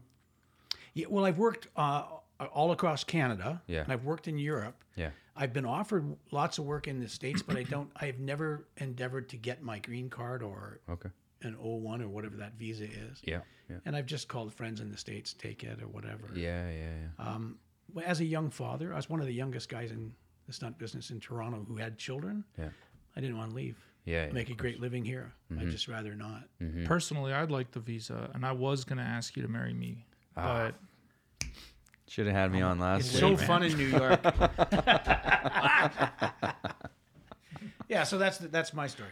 Ah, that's cool, man. That's cool. And how long have you been doing it now, man? Oh gosh. I said, 45. well, I registered my company, Real Stunts Productions, in 1982. That's awesome. And before that, I was doing Wild West shows and So did you have another job before that? Like, tons of jobs. Wait, but like another career before that, or it was always just? Well, I ran a really big kung fu and karate school for years and years and years, and I ran my stunt company out of that. Cool. But driving truck, doing different jobs. Yeah. I've had I am living proof. If you want a job, you can get one. yeah, he's had like a million fucking jobs. Because man. I would get an audition. Yeah. I would call in sick. Yeah. They'd find out I'd get fired. Yeah. I'd go get another job. Yeah. Then I would quit to go to do another audition. Yeah. That's the trick. You just got to find something that can sustain you. Yeah. You know what I mean? Yeah. Yeah. Pretty wild. That's cool, man. That's cool. Yeah, I worked for. I did a bunch of like maintenance and shit in New York too. The electrical ticket doesn't transfer. Anybody listening? Oh, is that right? Well, I was going to ask you that. Looking to travel with because you said earlier you got your carpenter. ticket. Yeah. You said you got your ticket and then went to New York, and you were like, Yeah, but or were the you just unions waiting to there get are that super done? strong. I mean, I got my ticket because like I wanted to finish it. You know what I mean? I see. And I was like Yeah, in my of course. fourth year of BCIT, and I was like, let's just get this red seal, and then I haven't been practicing for years, but I could. I guess, if somebody was to hire me now. Well, I have something Oh, upstairs. dude. I'd All like you right. to look at. I'll fix a couple lights for Randy. I saw that little boy get zapped off the fence in Jurassic Park and said, "I'll And never that touch was a it, fucking eh? light socket." Yeah. in my life. I got knocked out once. Oh damn. Yeah, I was in New York. There's a lot of unions and stuff, right, that are difficult to get into. That take a while. So to be a registered electrician there is harder, right? And then if you're going to practice yourself, you need all this insurance and blah blah. So I was doing like under the table maintenance shit, and I was helping this dude with his bar. That I was bartending for him at another bar, and then I started doing some work for him too. And it was like in the middle of the day, and it was a club, and I was working on some plugs or something, and all the colors were wrong in there. Somebody had been in there messing around with it, sort of like I was in there messing around. Oh, like the colors of the wires? Yeah. Yeah. And anyway, it fucking blasted me, and I woke up on the floor. No way. And I think it just hit me back, and I hit my head or something, and that's why I don't think the electricity actually knocked me out. Yeah, it's not good. No, it's not good. but there was all these stories in electrical school of guys who worked with like 347 volt shit, and that voltage grabs you. It doesn't blow you back. It contracts your muscle. Oh. Yeah. So like his buddy, one guy. Like a taser. Yeah, it'll grab you, right? Yeah, 347 volts. What's that in? That's like a 3-phase That'd be like in any industrial building. Like it would step down to 208 after that, probably, or something. I'm getting this all fucked up. It's been a while. Hey, man, I don't know shit. Yeah, You could be telling me anything, but yeah, it's been a while. I could Electricity probably scares still me. do it, but I got knocked out, and I'm forgetting something. don't call me for an electrical job. That's for sure. Yeah, but then mostly bartending. Bartending was the thing that was easier to do because you had days off and stuff like that. yeah, and it freed up your time during the day to Exactly. audition and stuff. And then everybody just found like if you were in New York long enough, you usually found. I worked at the same place for 10 years. I worked for this saint of a guy named John Bird, and Bird. they don't have this sort of place so much anymore. It is sort of a bit of a tragic story about like. So John had opened this restaurant. He had it for 35 years at this point. He opened it in the 80s, and it was this very strange Tex-Mex place on the Upper West Side of Manhattan called Santa Fe, and it was awesome. And then in the pandemic, his rent was whatever, $30,000 a month or whatever. Jesus. And so he ended up having to sort of relinquish the business to the landlord. you know? Fuck. Yeah, man, it was tough times. But yeah, it was like, what am I trying to say about John Bird? That he had this place where I worked there for 10 years, and at one point I left for 2 years, and then I came back, and one of the guys had left for 15 years and then came back, right? And there was these like, they're like patrons of the art, these guys, right? And they would, like, John was an old jazz musician and like a race car driver and shit. He was an awesome dude. And he'd be like, "What are you doing here? Get the fuck out of here!" Like, go and become an actor already and shit like that. And then you'd come in and he'd buy you lunch. If you were in town and you were looking for a job, and he'd give you a job and he'd make space for you and shit. And it was like a real family. And I wouldn't have gotten through my time there in New York without a family like that. I suppose that's sort of a thing, for every actor that is trying to do the thing. Shit, yeah, man. And it's this guy. This guy is one of them. Yeah, part and of like the process. and places like that are fewer and farther between, from my understanding of it, and they are the lifeblood of the artistic community in a city like that. Yeah. Without places like that, the artistic community cannot thrive. Because you need places for these artists to have their breadwinning jobs, right? But you also need to have a place where they have the freedom to come and go and can make a decent living,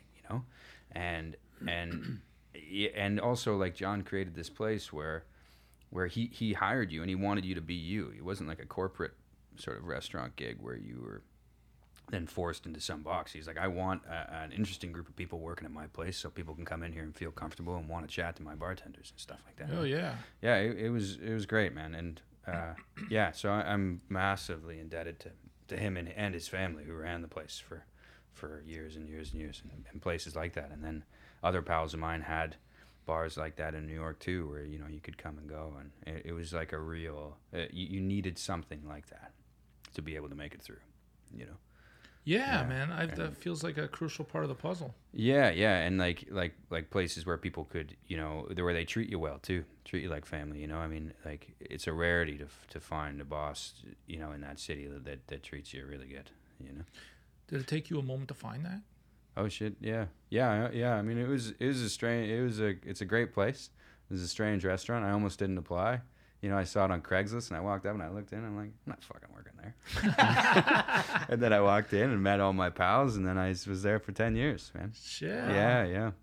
Tending bar and coming and going and stuff. And love it. I mean, the thing about that place is like that, about New York in general is, some of the people that I worked with behind the bar were the most talented people I'd ever met in my life, singers and the rest of it, and so when you go to that city like that, you don't know who you're talking to, like this person that is making your coffee. It's interesting. It has some incredible hidden talent that you don't know about, and so that makes the whole place like sort of shine, And that's how they bring back the regulars and keep the people and the word flowing. Yeah, that's cool, man. Yeah, it's good. Good. Robert works there. Yeah, That guy. exactly. Yeah.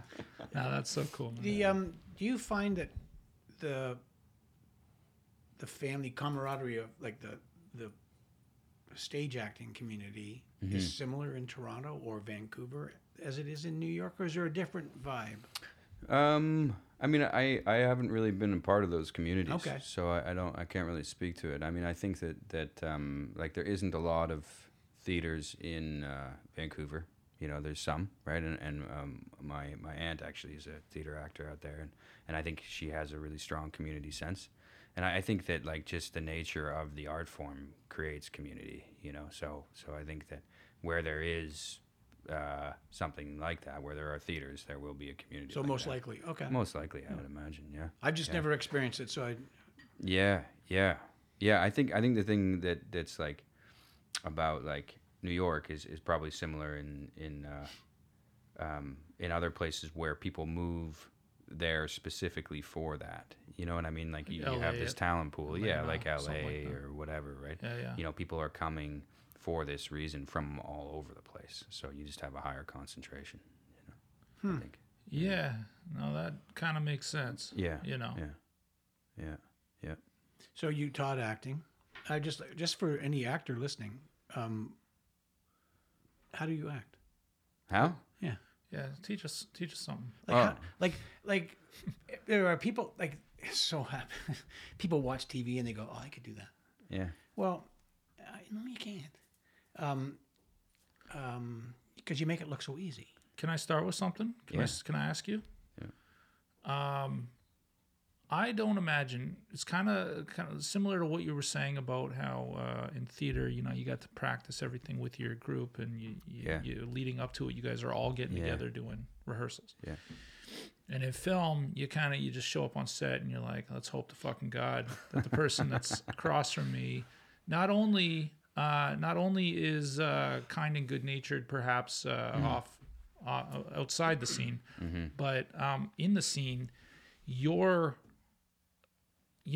can't just sit at home and practice your lines with your emotion the way it's going to be when you get there. You're going to learn your lines, you're going to memorize it, understand your scene, understand your show. And when you get there, the person opposite you, the actor opposite you or in the scene, is going to feed you emotion that may have caught you off guard. And it plays on how you respond, right? Yeah. I mean, I don't imagine that you're at home practicing the emotion so much as you're. Yeah, no, I mean, I don't think so. Something? Yeah, Kinda? totally. I mean, it's just like about like, there's a lot of like story structure stuff in there, I suppose, and but it all comes down to what you're doing in the scene. The context of the scene. Yeah, it all comes down to action, right? Like that's Picasso, right? He says action is everything, and if you look at one of his paintings, there's movement in it always, right? And it's the same for any art, and it's the same for music or any type of storytelling, right? And so action is everything. So what is happening in this scene, and what am I doing to propel that? You know, what do I want? Where am I coming from? Where am I going? That sort of shit. Mm-hmm. You know, and then outside of that, it's just about knowing yourself. And you know, as we were talking about before, knowing the instrument. So in the school that I was working at in New York, the technique is sort of taught through these series of exercises. These that sort of teach you about what you like in the world, which funnily enough, like people don't know, you know, really what means something to them. And then in England, I was working with this guy who they taught this quite complicated system over there that had to do with Carl Jung's sort of theories of subconscious and stuff like that. And they were like, you need to know what makes you tick, your subconscious, so you can switch it out with somebody else's, right? So you're just about knowing yourself, right? And knowing, and then that is how you access these different sort of sensations, emotions, or whatever you want to call it.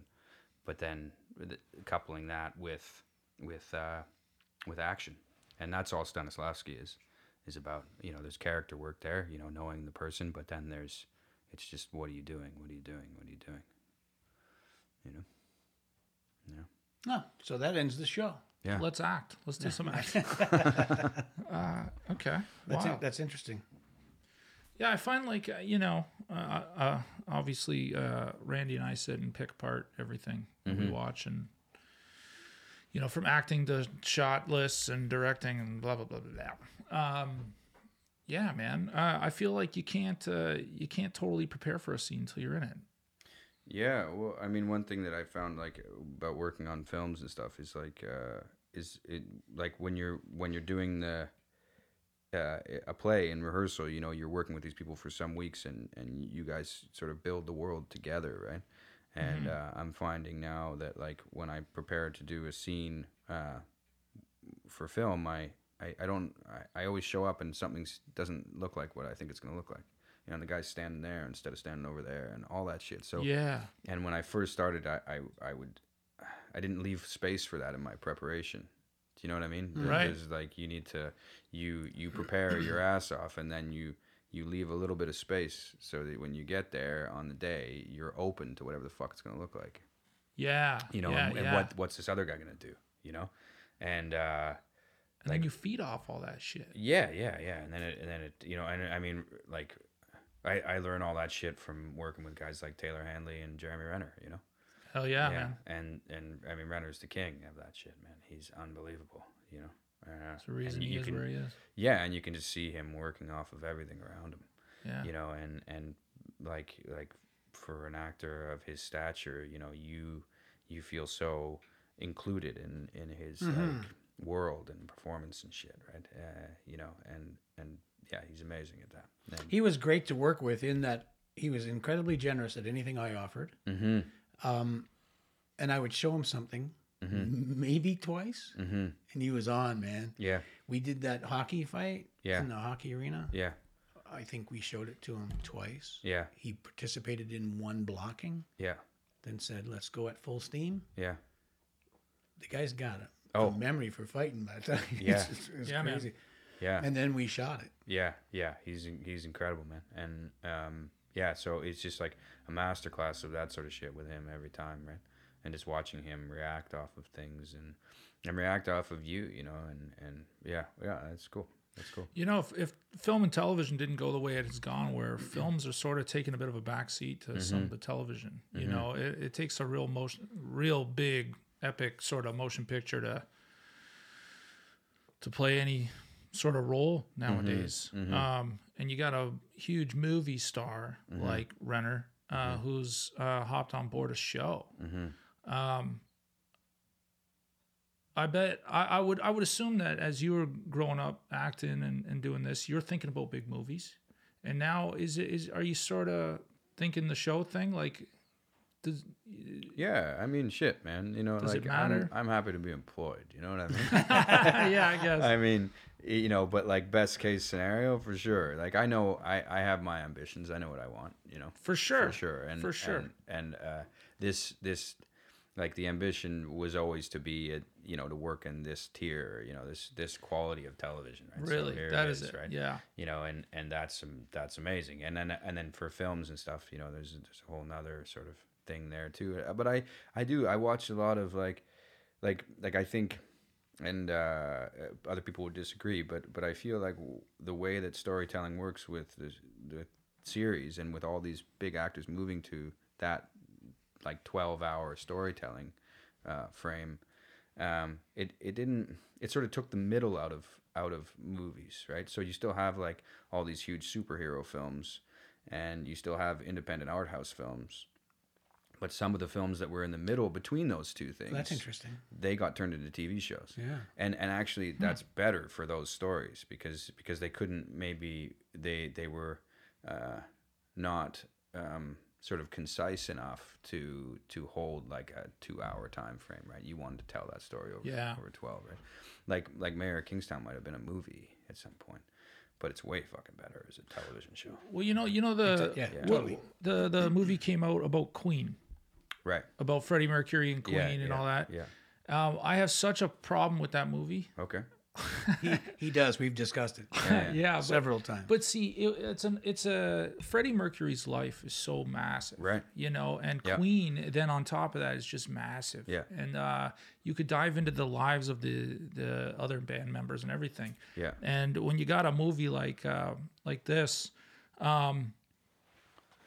trying to sum up one man's like unreal amount of life.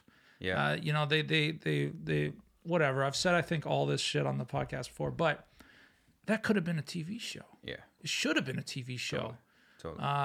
You know. Yeah, because otherwise you get into generalities, right? And you get into sort of like cliches of famous people like Freddie Mercury, and a lot of those films follow the same like outline, you know. Yeah. You know, and it's like that. Then where's the authenticity in that story? There isn't fucking room for it, you know. Yeah. In the same way. Yeah, they're throwing out all the facts you want to know about Freddie Mercury in just 5 minutes. And like what made him different than another rock star, you know? Yeah. And yeah, I agree with you, man. I agree with you. Anyway, yeah, TV rules. No, let's redo it. Yeah, well, maybe you could now, you know, like now you can change mediums and do it with something else. Right? Yeah. Anyway. Yeah. Right. Well, what else, man? Let's talk. What else are we talking about? We got. What do you do with your time between seasons? Like, are you working? Are you doing plays? I haven't done a play in a while. I would like to. Anybody listening to this podcast, I'm available to do a play. I would love to have another job there. And then, you know, you just audition and shit, right? Yeah. You know, and I just did a couple of days on The Good Doctor, you know, out in Vancouver, which was nice. Sweet. I got to go out and see my family, and they were all lovely and Sweet. blah, blah, blah. So I'm just trying to get as much work as I can. Yeah. You know? Just like any other actor, of course. Yeah. Right? Yeah. Everybody wants to work. Yeah. Exactly. So that's sort of what I'm trying to do is just, you know, and like I'm, you know, fairly new in the business in terms of my resume and film and stuff. So I'm just trying to keep building it and keep it going. Is Mayor going to come back for a third, do you think? I mean, I don't know, man. I mean, you know, I think they're sort of focusing on season 2 at the moment, and okay, you know, they let us know that sort of stuff. Yeah. And they let us know, you know. Yeah, well, I hope so. Oh man, I mean, yeah, it's a real pleasure to be a part of something like that. Like as I was saying, that's like always been the ambition for me, you know. And I think for every actor to work on something that has that sort of level of storytelling in it. Yeah, hell yeah. And so hopefully, you know, you get to continue totally with that sort of shit, right? But you know, but at the end of the day, you know, I'm like a journeyman guy, you know, so I just want to keep working, you know, and do as much as I can. And a lot of the actors that I admire sort of carry that way of thinking as well. For sure. Yeah. Does doing theater, do you travel? Do you get... Yeah, man. I did my first play ever in Evansville, Indiana. And, yeah, man. I used to go all over. Like the United States has a great sort of regional theater network, you know, and that's where a lot of young actors and people, you know, do. And people like it used to be that you can make a really good living that way. You know, you go out to the Guthrie or the Goodman and you do a lot of good plays and plays like I've done plays that start out in the regions and then try to make their way into New York. That's sort of the idea, you know. You'll go to some weird playhouse and do something for a couple months and then hopefully bring it to the city and stuff. Yeah, so you travel all over the place. Yeah, I spent the summer in the Berkshires, Florida, fucking Midwest, all that stuff. Sweet. You know? That's Yeah, cool. it's good, man. I mean, and you sort of you cut your teeth, you know, and I did a lot of really bad plays, you know, and I was terrible in them, you know, and you know, thank Christ, you know, not so many people saw it, and you just, you know, it's a great place to sharpen your skill set. Yeah, no doubt. You know, before everybody's seeing you, right before you come to New York and stuff like that. Yeah, right on. Okay, Mm-hmm. it's kind of like any comedian or band or something. Yeah, there's a lot of travel with that, sort of right? thing. Yeah. I talked to some. They build their audience and then build their show. Yeah. Are you a musician? No, not at all, man. I mean, I love music and stuff like that. People prefer I don't sing, you know. Yeah, I have a buddy like that. I ask him all the time, "What do you hear?" Yeah. Yeah. When we were in Russia, we had this really fancy music teacher. She was involved with the Bolshoi opera and all this stuff, and and she couldn't figure out for the life of me what I was doing there. You know, she made me like get copies from the room and like, you know, hand out music and shit like that. She was like, "Who the fuck is this guy? Where did you find him?" So no musical theater for you? No, sir. No. That's all right though. Yeah. I mean, everyone loves that shit, eh? The musical theater. It's crazy. Yeah, it's pretty wild. And then you can make a good living doing that, you know? Like it's hard to make a really good living as a straight theater actor, you know, just because there's not as many straight plays on Broadway and stuff like that, right? And the regional theater contracts are less than they used to be. So, I never thought of it that way. Yeah. When you think of Broadway, you think of the big musical theaters. Oh yeah. Big musical shows. Yeah. There's no straight play. Just there's very few. That's interesting. Yeah, there's a couple running right now, but they're few and farther between, and you need to have, you know, really famous people in them and stuff like that. Whereas in a musical, you don't need that as much, right? The spectacle and stuff. Right. Takes care of it. Well, that's true. You always hear about Colin Farrell or whoever it might be doing a play and such, you know. Yeah. But yeah, you know, I know a lady. I go to this coffee shop every morning just around the corner here, and a lady that I met there who produces plays. Yeah, and cool. I was going, oh wow, geez, what do you produce out of Toronto? What? Yeah. She's no, the Galt Little Theater right here. Oh, cool. Man. It's like a block away. Yeah. Oh, that place still runs? Yeah. Yeah. She's looking at me like I'm a complete asshole. Yeah. Yeah, it runs. Yeah. Oh, do you sell? Okay, I don't know what the fuck. You should go. I have no idea. Yeah, what kind of theater do they do there? You know? Well, they do. Yeah, I don't know. They do like they do. Didn't even know it was dramas. There. Yeah, I didn't even know. And it turns out she's doing these things pretty often. Yeah, I just had no fucking idea. I actually asked her about auditioning for a play. Oh, okay. But the commitment. Maybe really you could do a is. stand-up set there. I would. Yeah, the commitment must be crazy. The commitment was So, what's crazy. yeah. It's You going to commit take away work from me. If you commit to the prep, Yeah. and then whatever run it is it 2 months, 3 months, I don't know. Yeah. You can't take a movie job between. No. That's why, like, you know, a lot of people don't do it because it does take so much of your time of your life, you know. Anytime we want work, we plan a vacation. Oh yeah, exactly. And then we get the work, and then you have to eat your plane ticket. Yeah.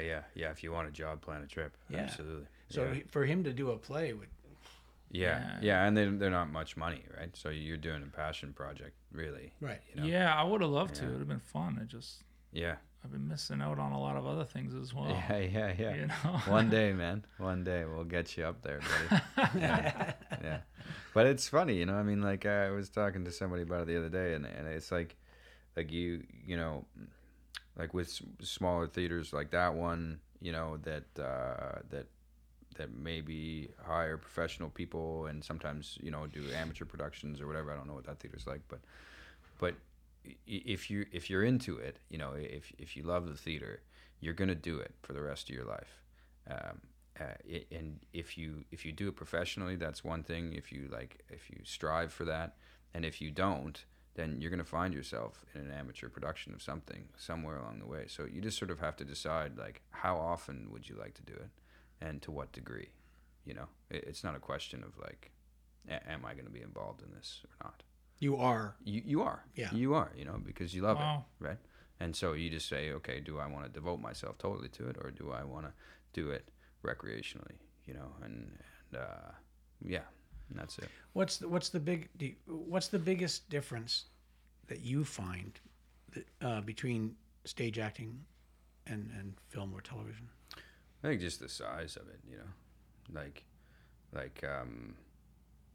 you know, you might be in a 500 seat house or a 1,000 seat house, and you gotta, you know, they'll mic you up sometimes, but you gotta make sure that this guy back here can hear you and see you and all that stuff, right? So just the technical aspects of it are totally different, and you know, theater's artifice, right? So there's a certain amount of it that is like very showy and very production, right? But also, as an actor, you are the show in a play, right? You carry everything. You time the jokes. You time everything, right? And in film, you are only a piece of the puzzle, Right. right? like, yes, there's lights and all this stuff on a play, but really they're there to see you, and you do the whole thing, and you have to carry it, right?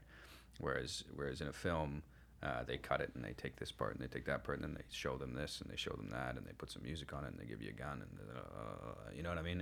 And so you have to do less. Like it's less like energy output. Yeah, at some point the editor saves you when you leave a scene. You go, man, that wasn't my best. Oh, and then the editor cuts it together, and you go, wow. Yeah, thank yeah, God. And they can like fix your joke, man. They can like time that shit for you. Yeah, you know I mean? Sure. Yeah, like it's crazy, right? Like I was watching a friend's film. They showed me a rough cut, and I'd never seen a rough cut before of something. Okay. And I was like, no, this is no, you know.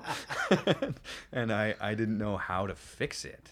You know, because I didn't understand the medium on that level, right? Yeah. And I've seen a lot of stumble throughs in plays, you know, and rehearsals and shoddy rehearsals, and I understand how to fix that. But this, and then he was like, "Oh no, it's gonna be fine. We'll just move that here, and we'll put it like that, and we'll, you know, put some music over here, and boom, and it was great. You can change the whole story. You can change the whole fucking story, man. And I'm talking to filmmaker friends of mine, and they're saying like how important the editor is. You know, it's like there's another. What's super interesting is that there's so many voices like to the story, right? And the editor, you have the director, the actors, you know, everybody doing their thing, the cinematographers and all that stuff, and then you have the editor that comes in. That's another perspective. Yeah, almost, he's right? the final rewrite. Right. Yeah. And which is funny because when we did Sunday Nights, yeah, our editor did do something that was completely but it was remember the very first edit he did was completely different than what was written, and then we were like, can you edit it the way it was written? Yeah, you know, he created his own movie, and to be you know, and that's the American Beauty thing too. Yeah. Apparently, with the script, it's nothing like the script. Yeah, you know, it's interesting. Well, I think that's a Taylor Sheridan thing that he said. You know, a script is a blueprint, right? 100%. Yeah, and then you go from there.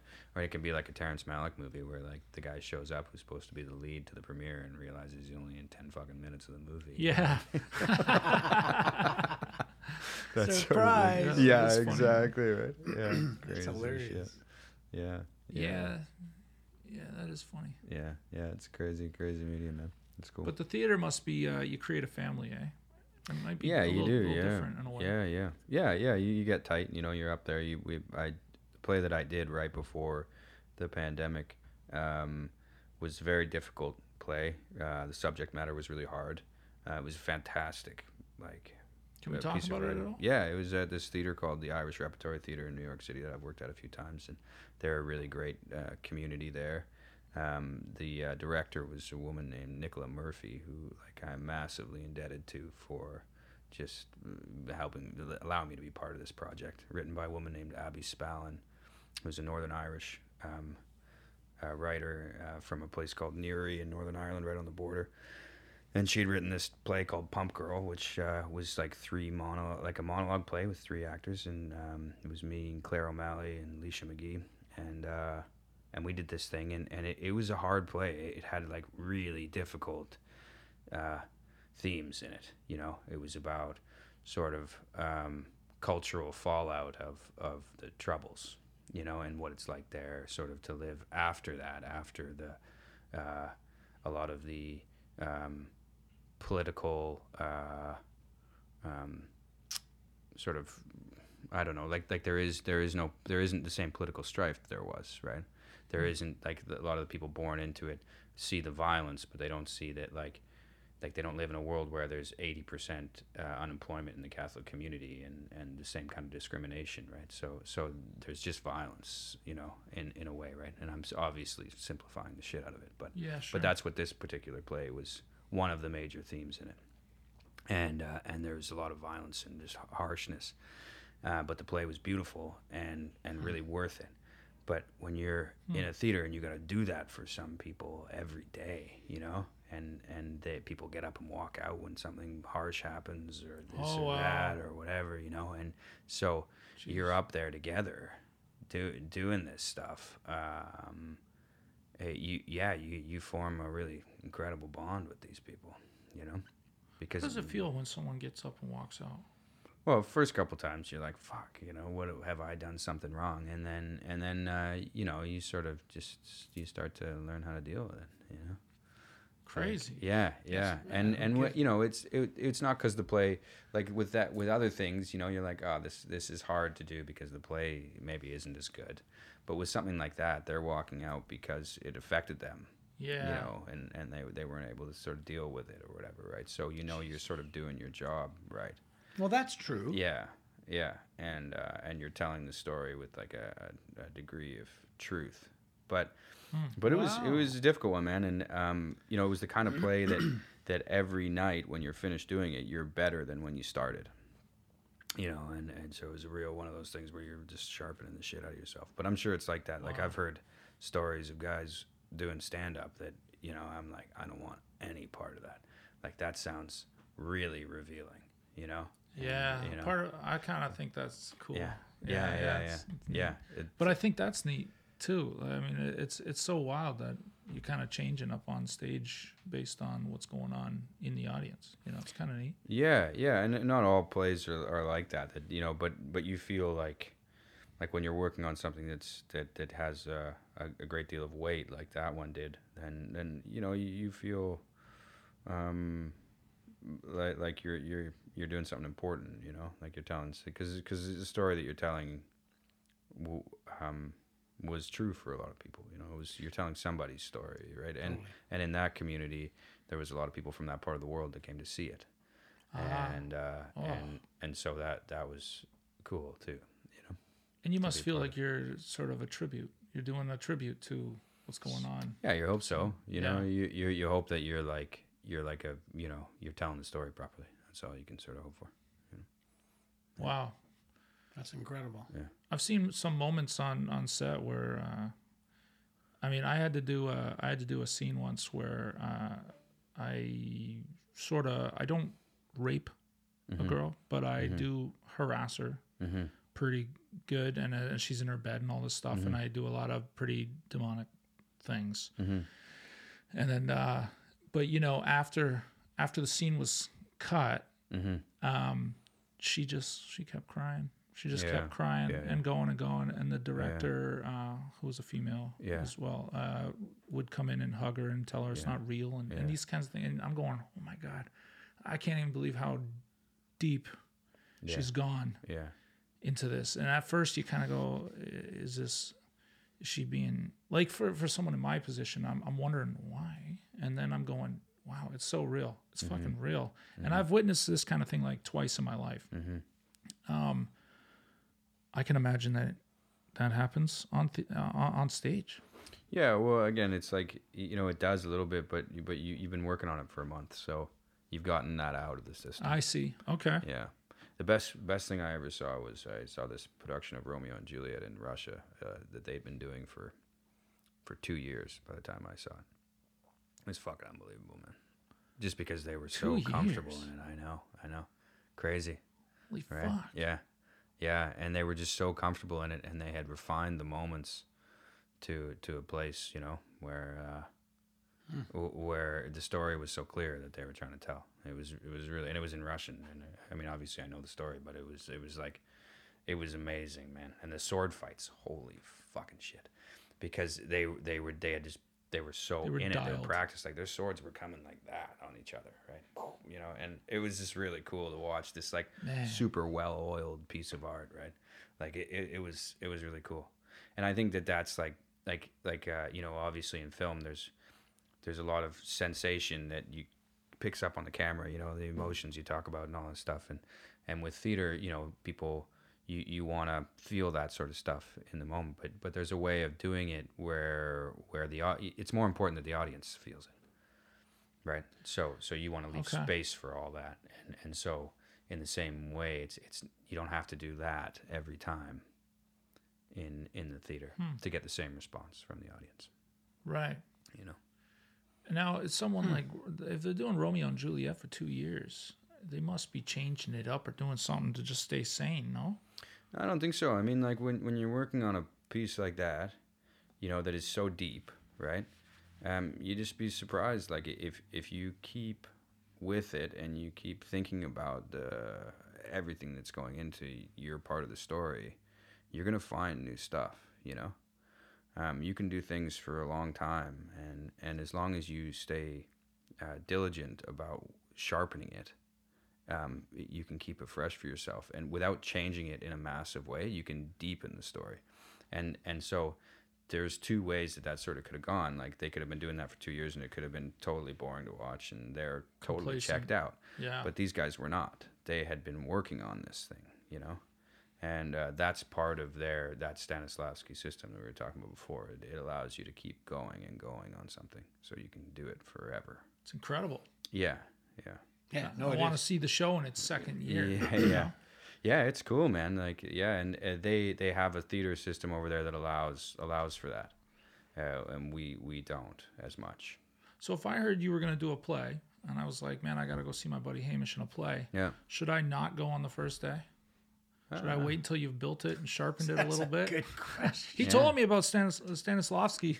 Yeah. I gotta Well, wait. sometimes I'll go see something right away, and then I'll wait, and I'll see it right before it closes, and I'll see if I can notice any differences. Really? Yeah. Interesting. There must be. Oh shit, yeah, man. Yeah. Absolutely, and it's usually better. You know. Yeah. You know, if it's people that you know, if it's a good theater company, then it's usually better by the time, because they've had time to sit in it and like really work out these moments and shit. Yeah. Yeah, I can see that. Yeah. Right on, man. Yeah. So what's next right now? What's next after today? Right now? Yeah, right after today. What's next? I'm going to go to the Marlies game. Oh, sweet. I love the Marlies. The Marlies. The Toronto Marlies, man. The hockey. At the Coca-Cola Center. Oh, right. Yeah. We're not hockey fans. All right. We're right not on, hockey man. freaks, you know. No, me Love me sports. neither. You know, but we live pretty close to it's down at the what is that? The exhibition center there. Yeah. Down on whatever. So that's where the Coca-Cola Center is. So Sweet. sometimes we go down there, man. It's great hockey. When somebody tells me they're Sweet. going to Marley's, I'm thinking, that girl from high school? Yeah. There's a bar called Marlies. Yeah. So that's where I'm going now. Right on. But yeah, man. But yeah, I'm just sort of like auditioning. Got a few irons in the fire. Things that might be coming up, and we'll just keep plugging away. Right on. You know, as best we can. Right. Good for you, man. Yeah, man, and just keep it going. So you're going to be in Toronto for a while? I'm going back to New York on Monday for a few things, and then I'll sort of be back and forth. Right on. Yeah, it's been really nice, man. I love Toronto. Yeah, it's a Is your great gal city. living here still, sort of, or is she with you now? since Yeah, you we're guys sort are of married? still going through green card shit. Yeah. So she's a bit back and forth, but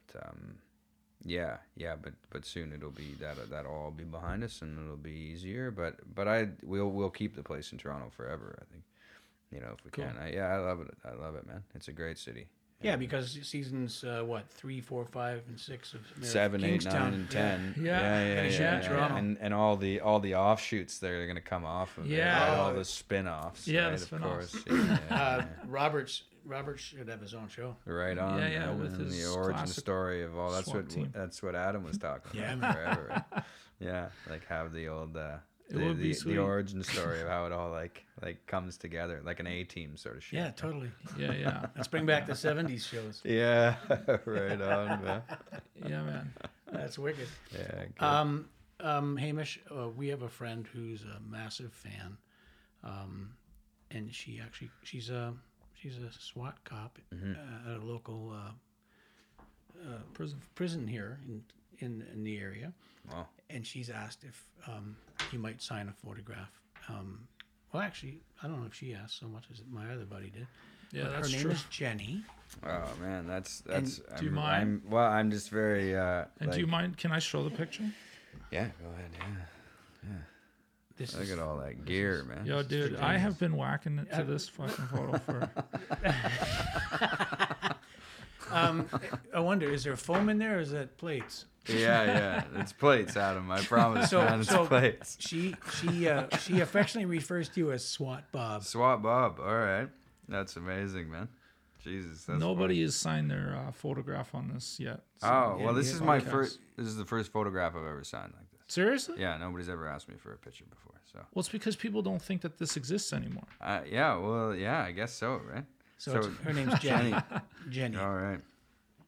And I believe it's spelled with 3 or 4 N's. What 3 is or it? 4 ends. I would guess that too. Don't do it.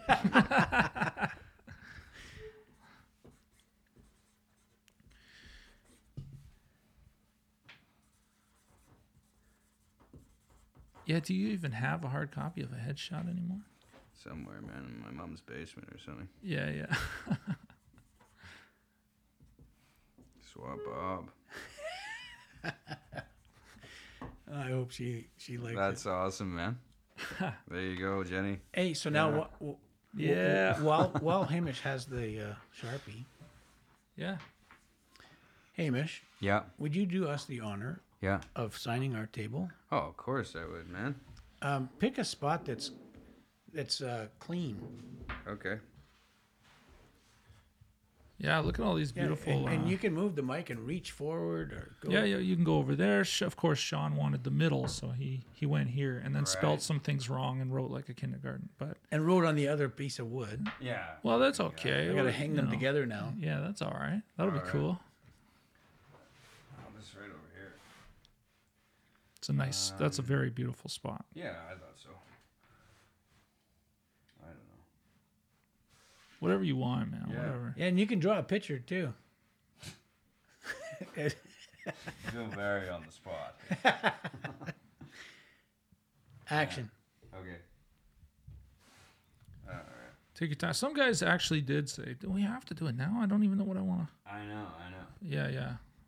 This is where the improv skills come in. Yeah. Just make something up on the spot. Oh, he's killing it. I'm writing it so nobody can read what I said. Oh, good. Is it in cursive? Well, he kind of writes like Sean. That's cool. Yeah.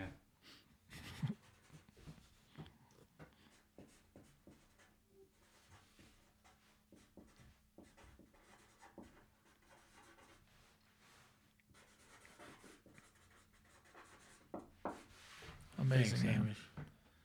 Thanks, guys. Oh, buddy. Thank you. Yeah, man, it was really nice to be here, fellas. You know, like it took us a couple cracks, and I'm glad that we stuck it with it. And Yeah, man. Been able to be here. Thanks for having me on. Yeah. Thank you so Real honor. much, man. Yeah. And I hope that you get to come back.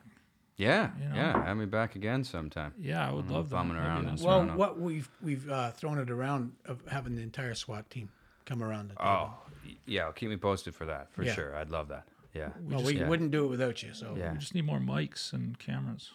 we could do a it somewhere bigger else. table. Just find a bar somewhere and just Yeah, we set could up do the it somewhere cameras. else. That'd be That's a sick. good idea. Yeah, we that could would do it in a actually be bar really sick, somewhere. You man. know, like rent. You know, get a space in the day or something. Like go into a bar in the day and 100%. mic everybody up. Absolutely. Yeah, that'd be Yeah. sick. Let's do it up. Good Totally. idea, man. Great ideas. Thanks for having me on, fellas. Oh, Thanks for buddy. Yeah, it coming, was great Hamish. talking to you. Hamish, it was a pleasure, man. Yeah. Thank you. Yeah, right on. Alrighty. Cheers. All right. Cut it, D.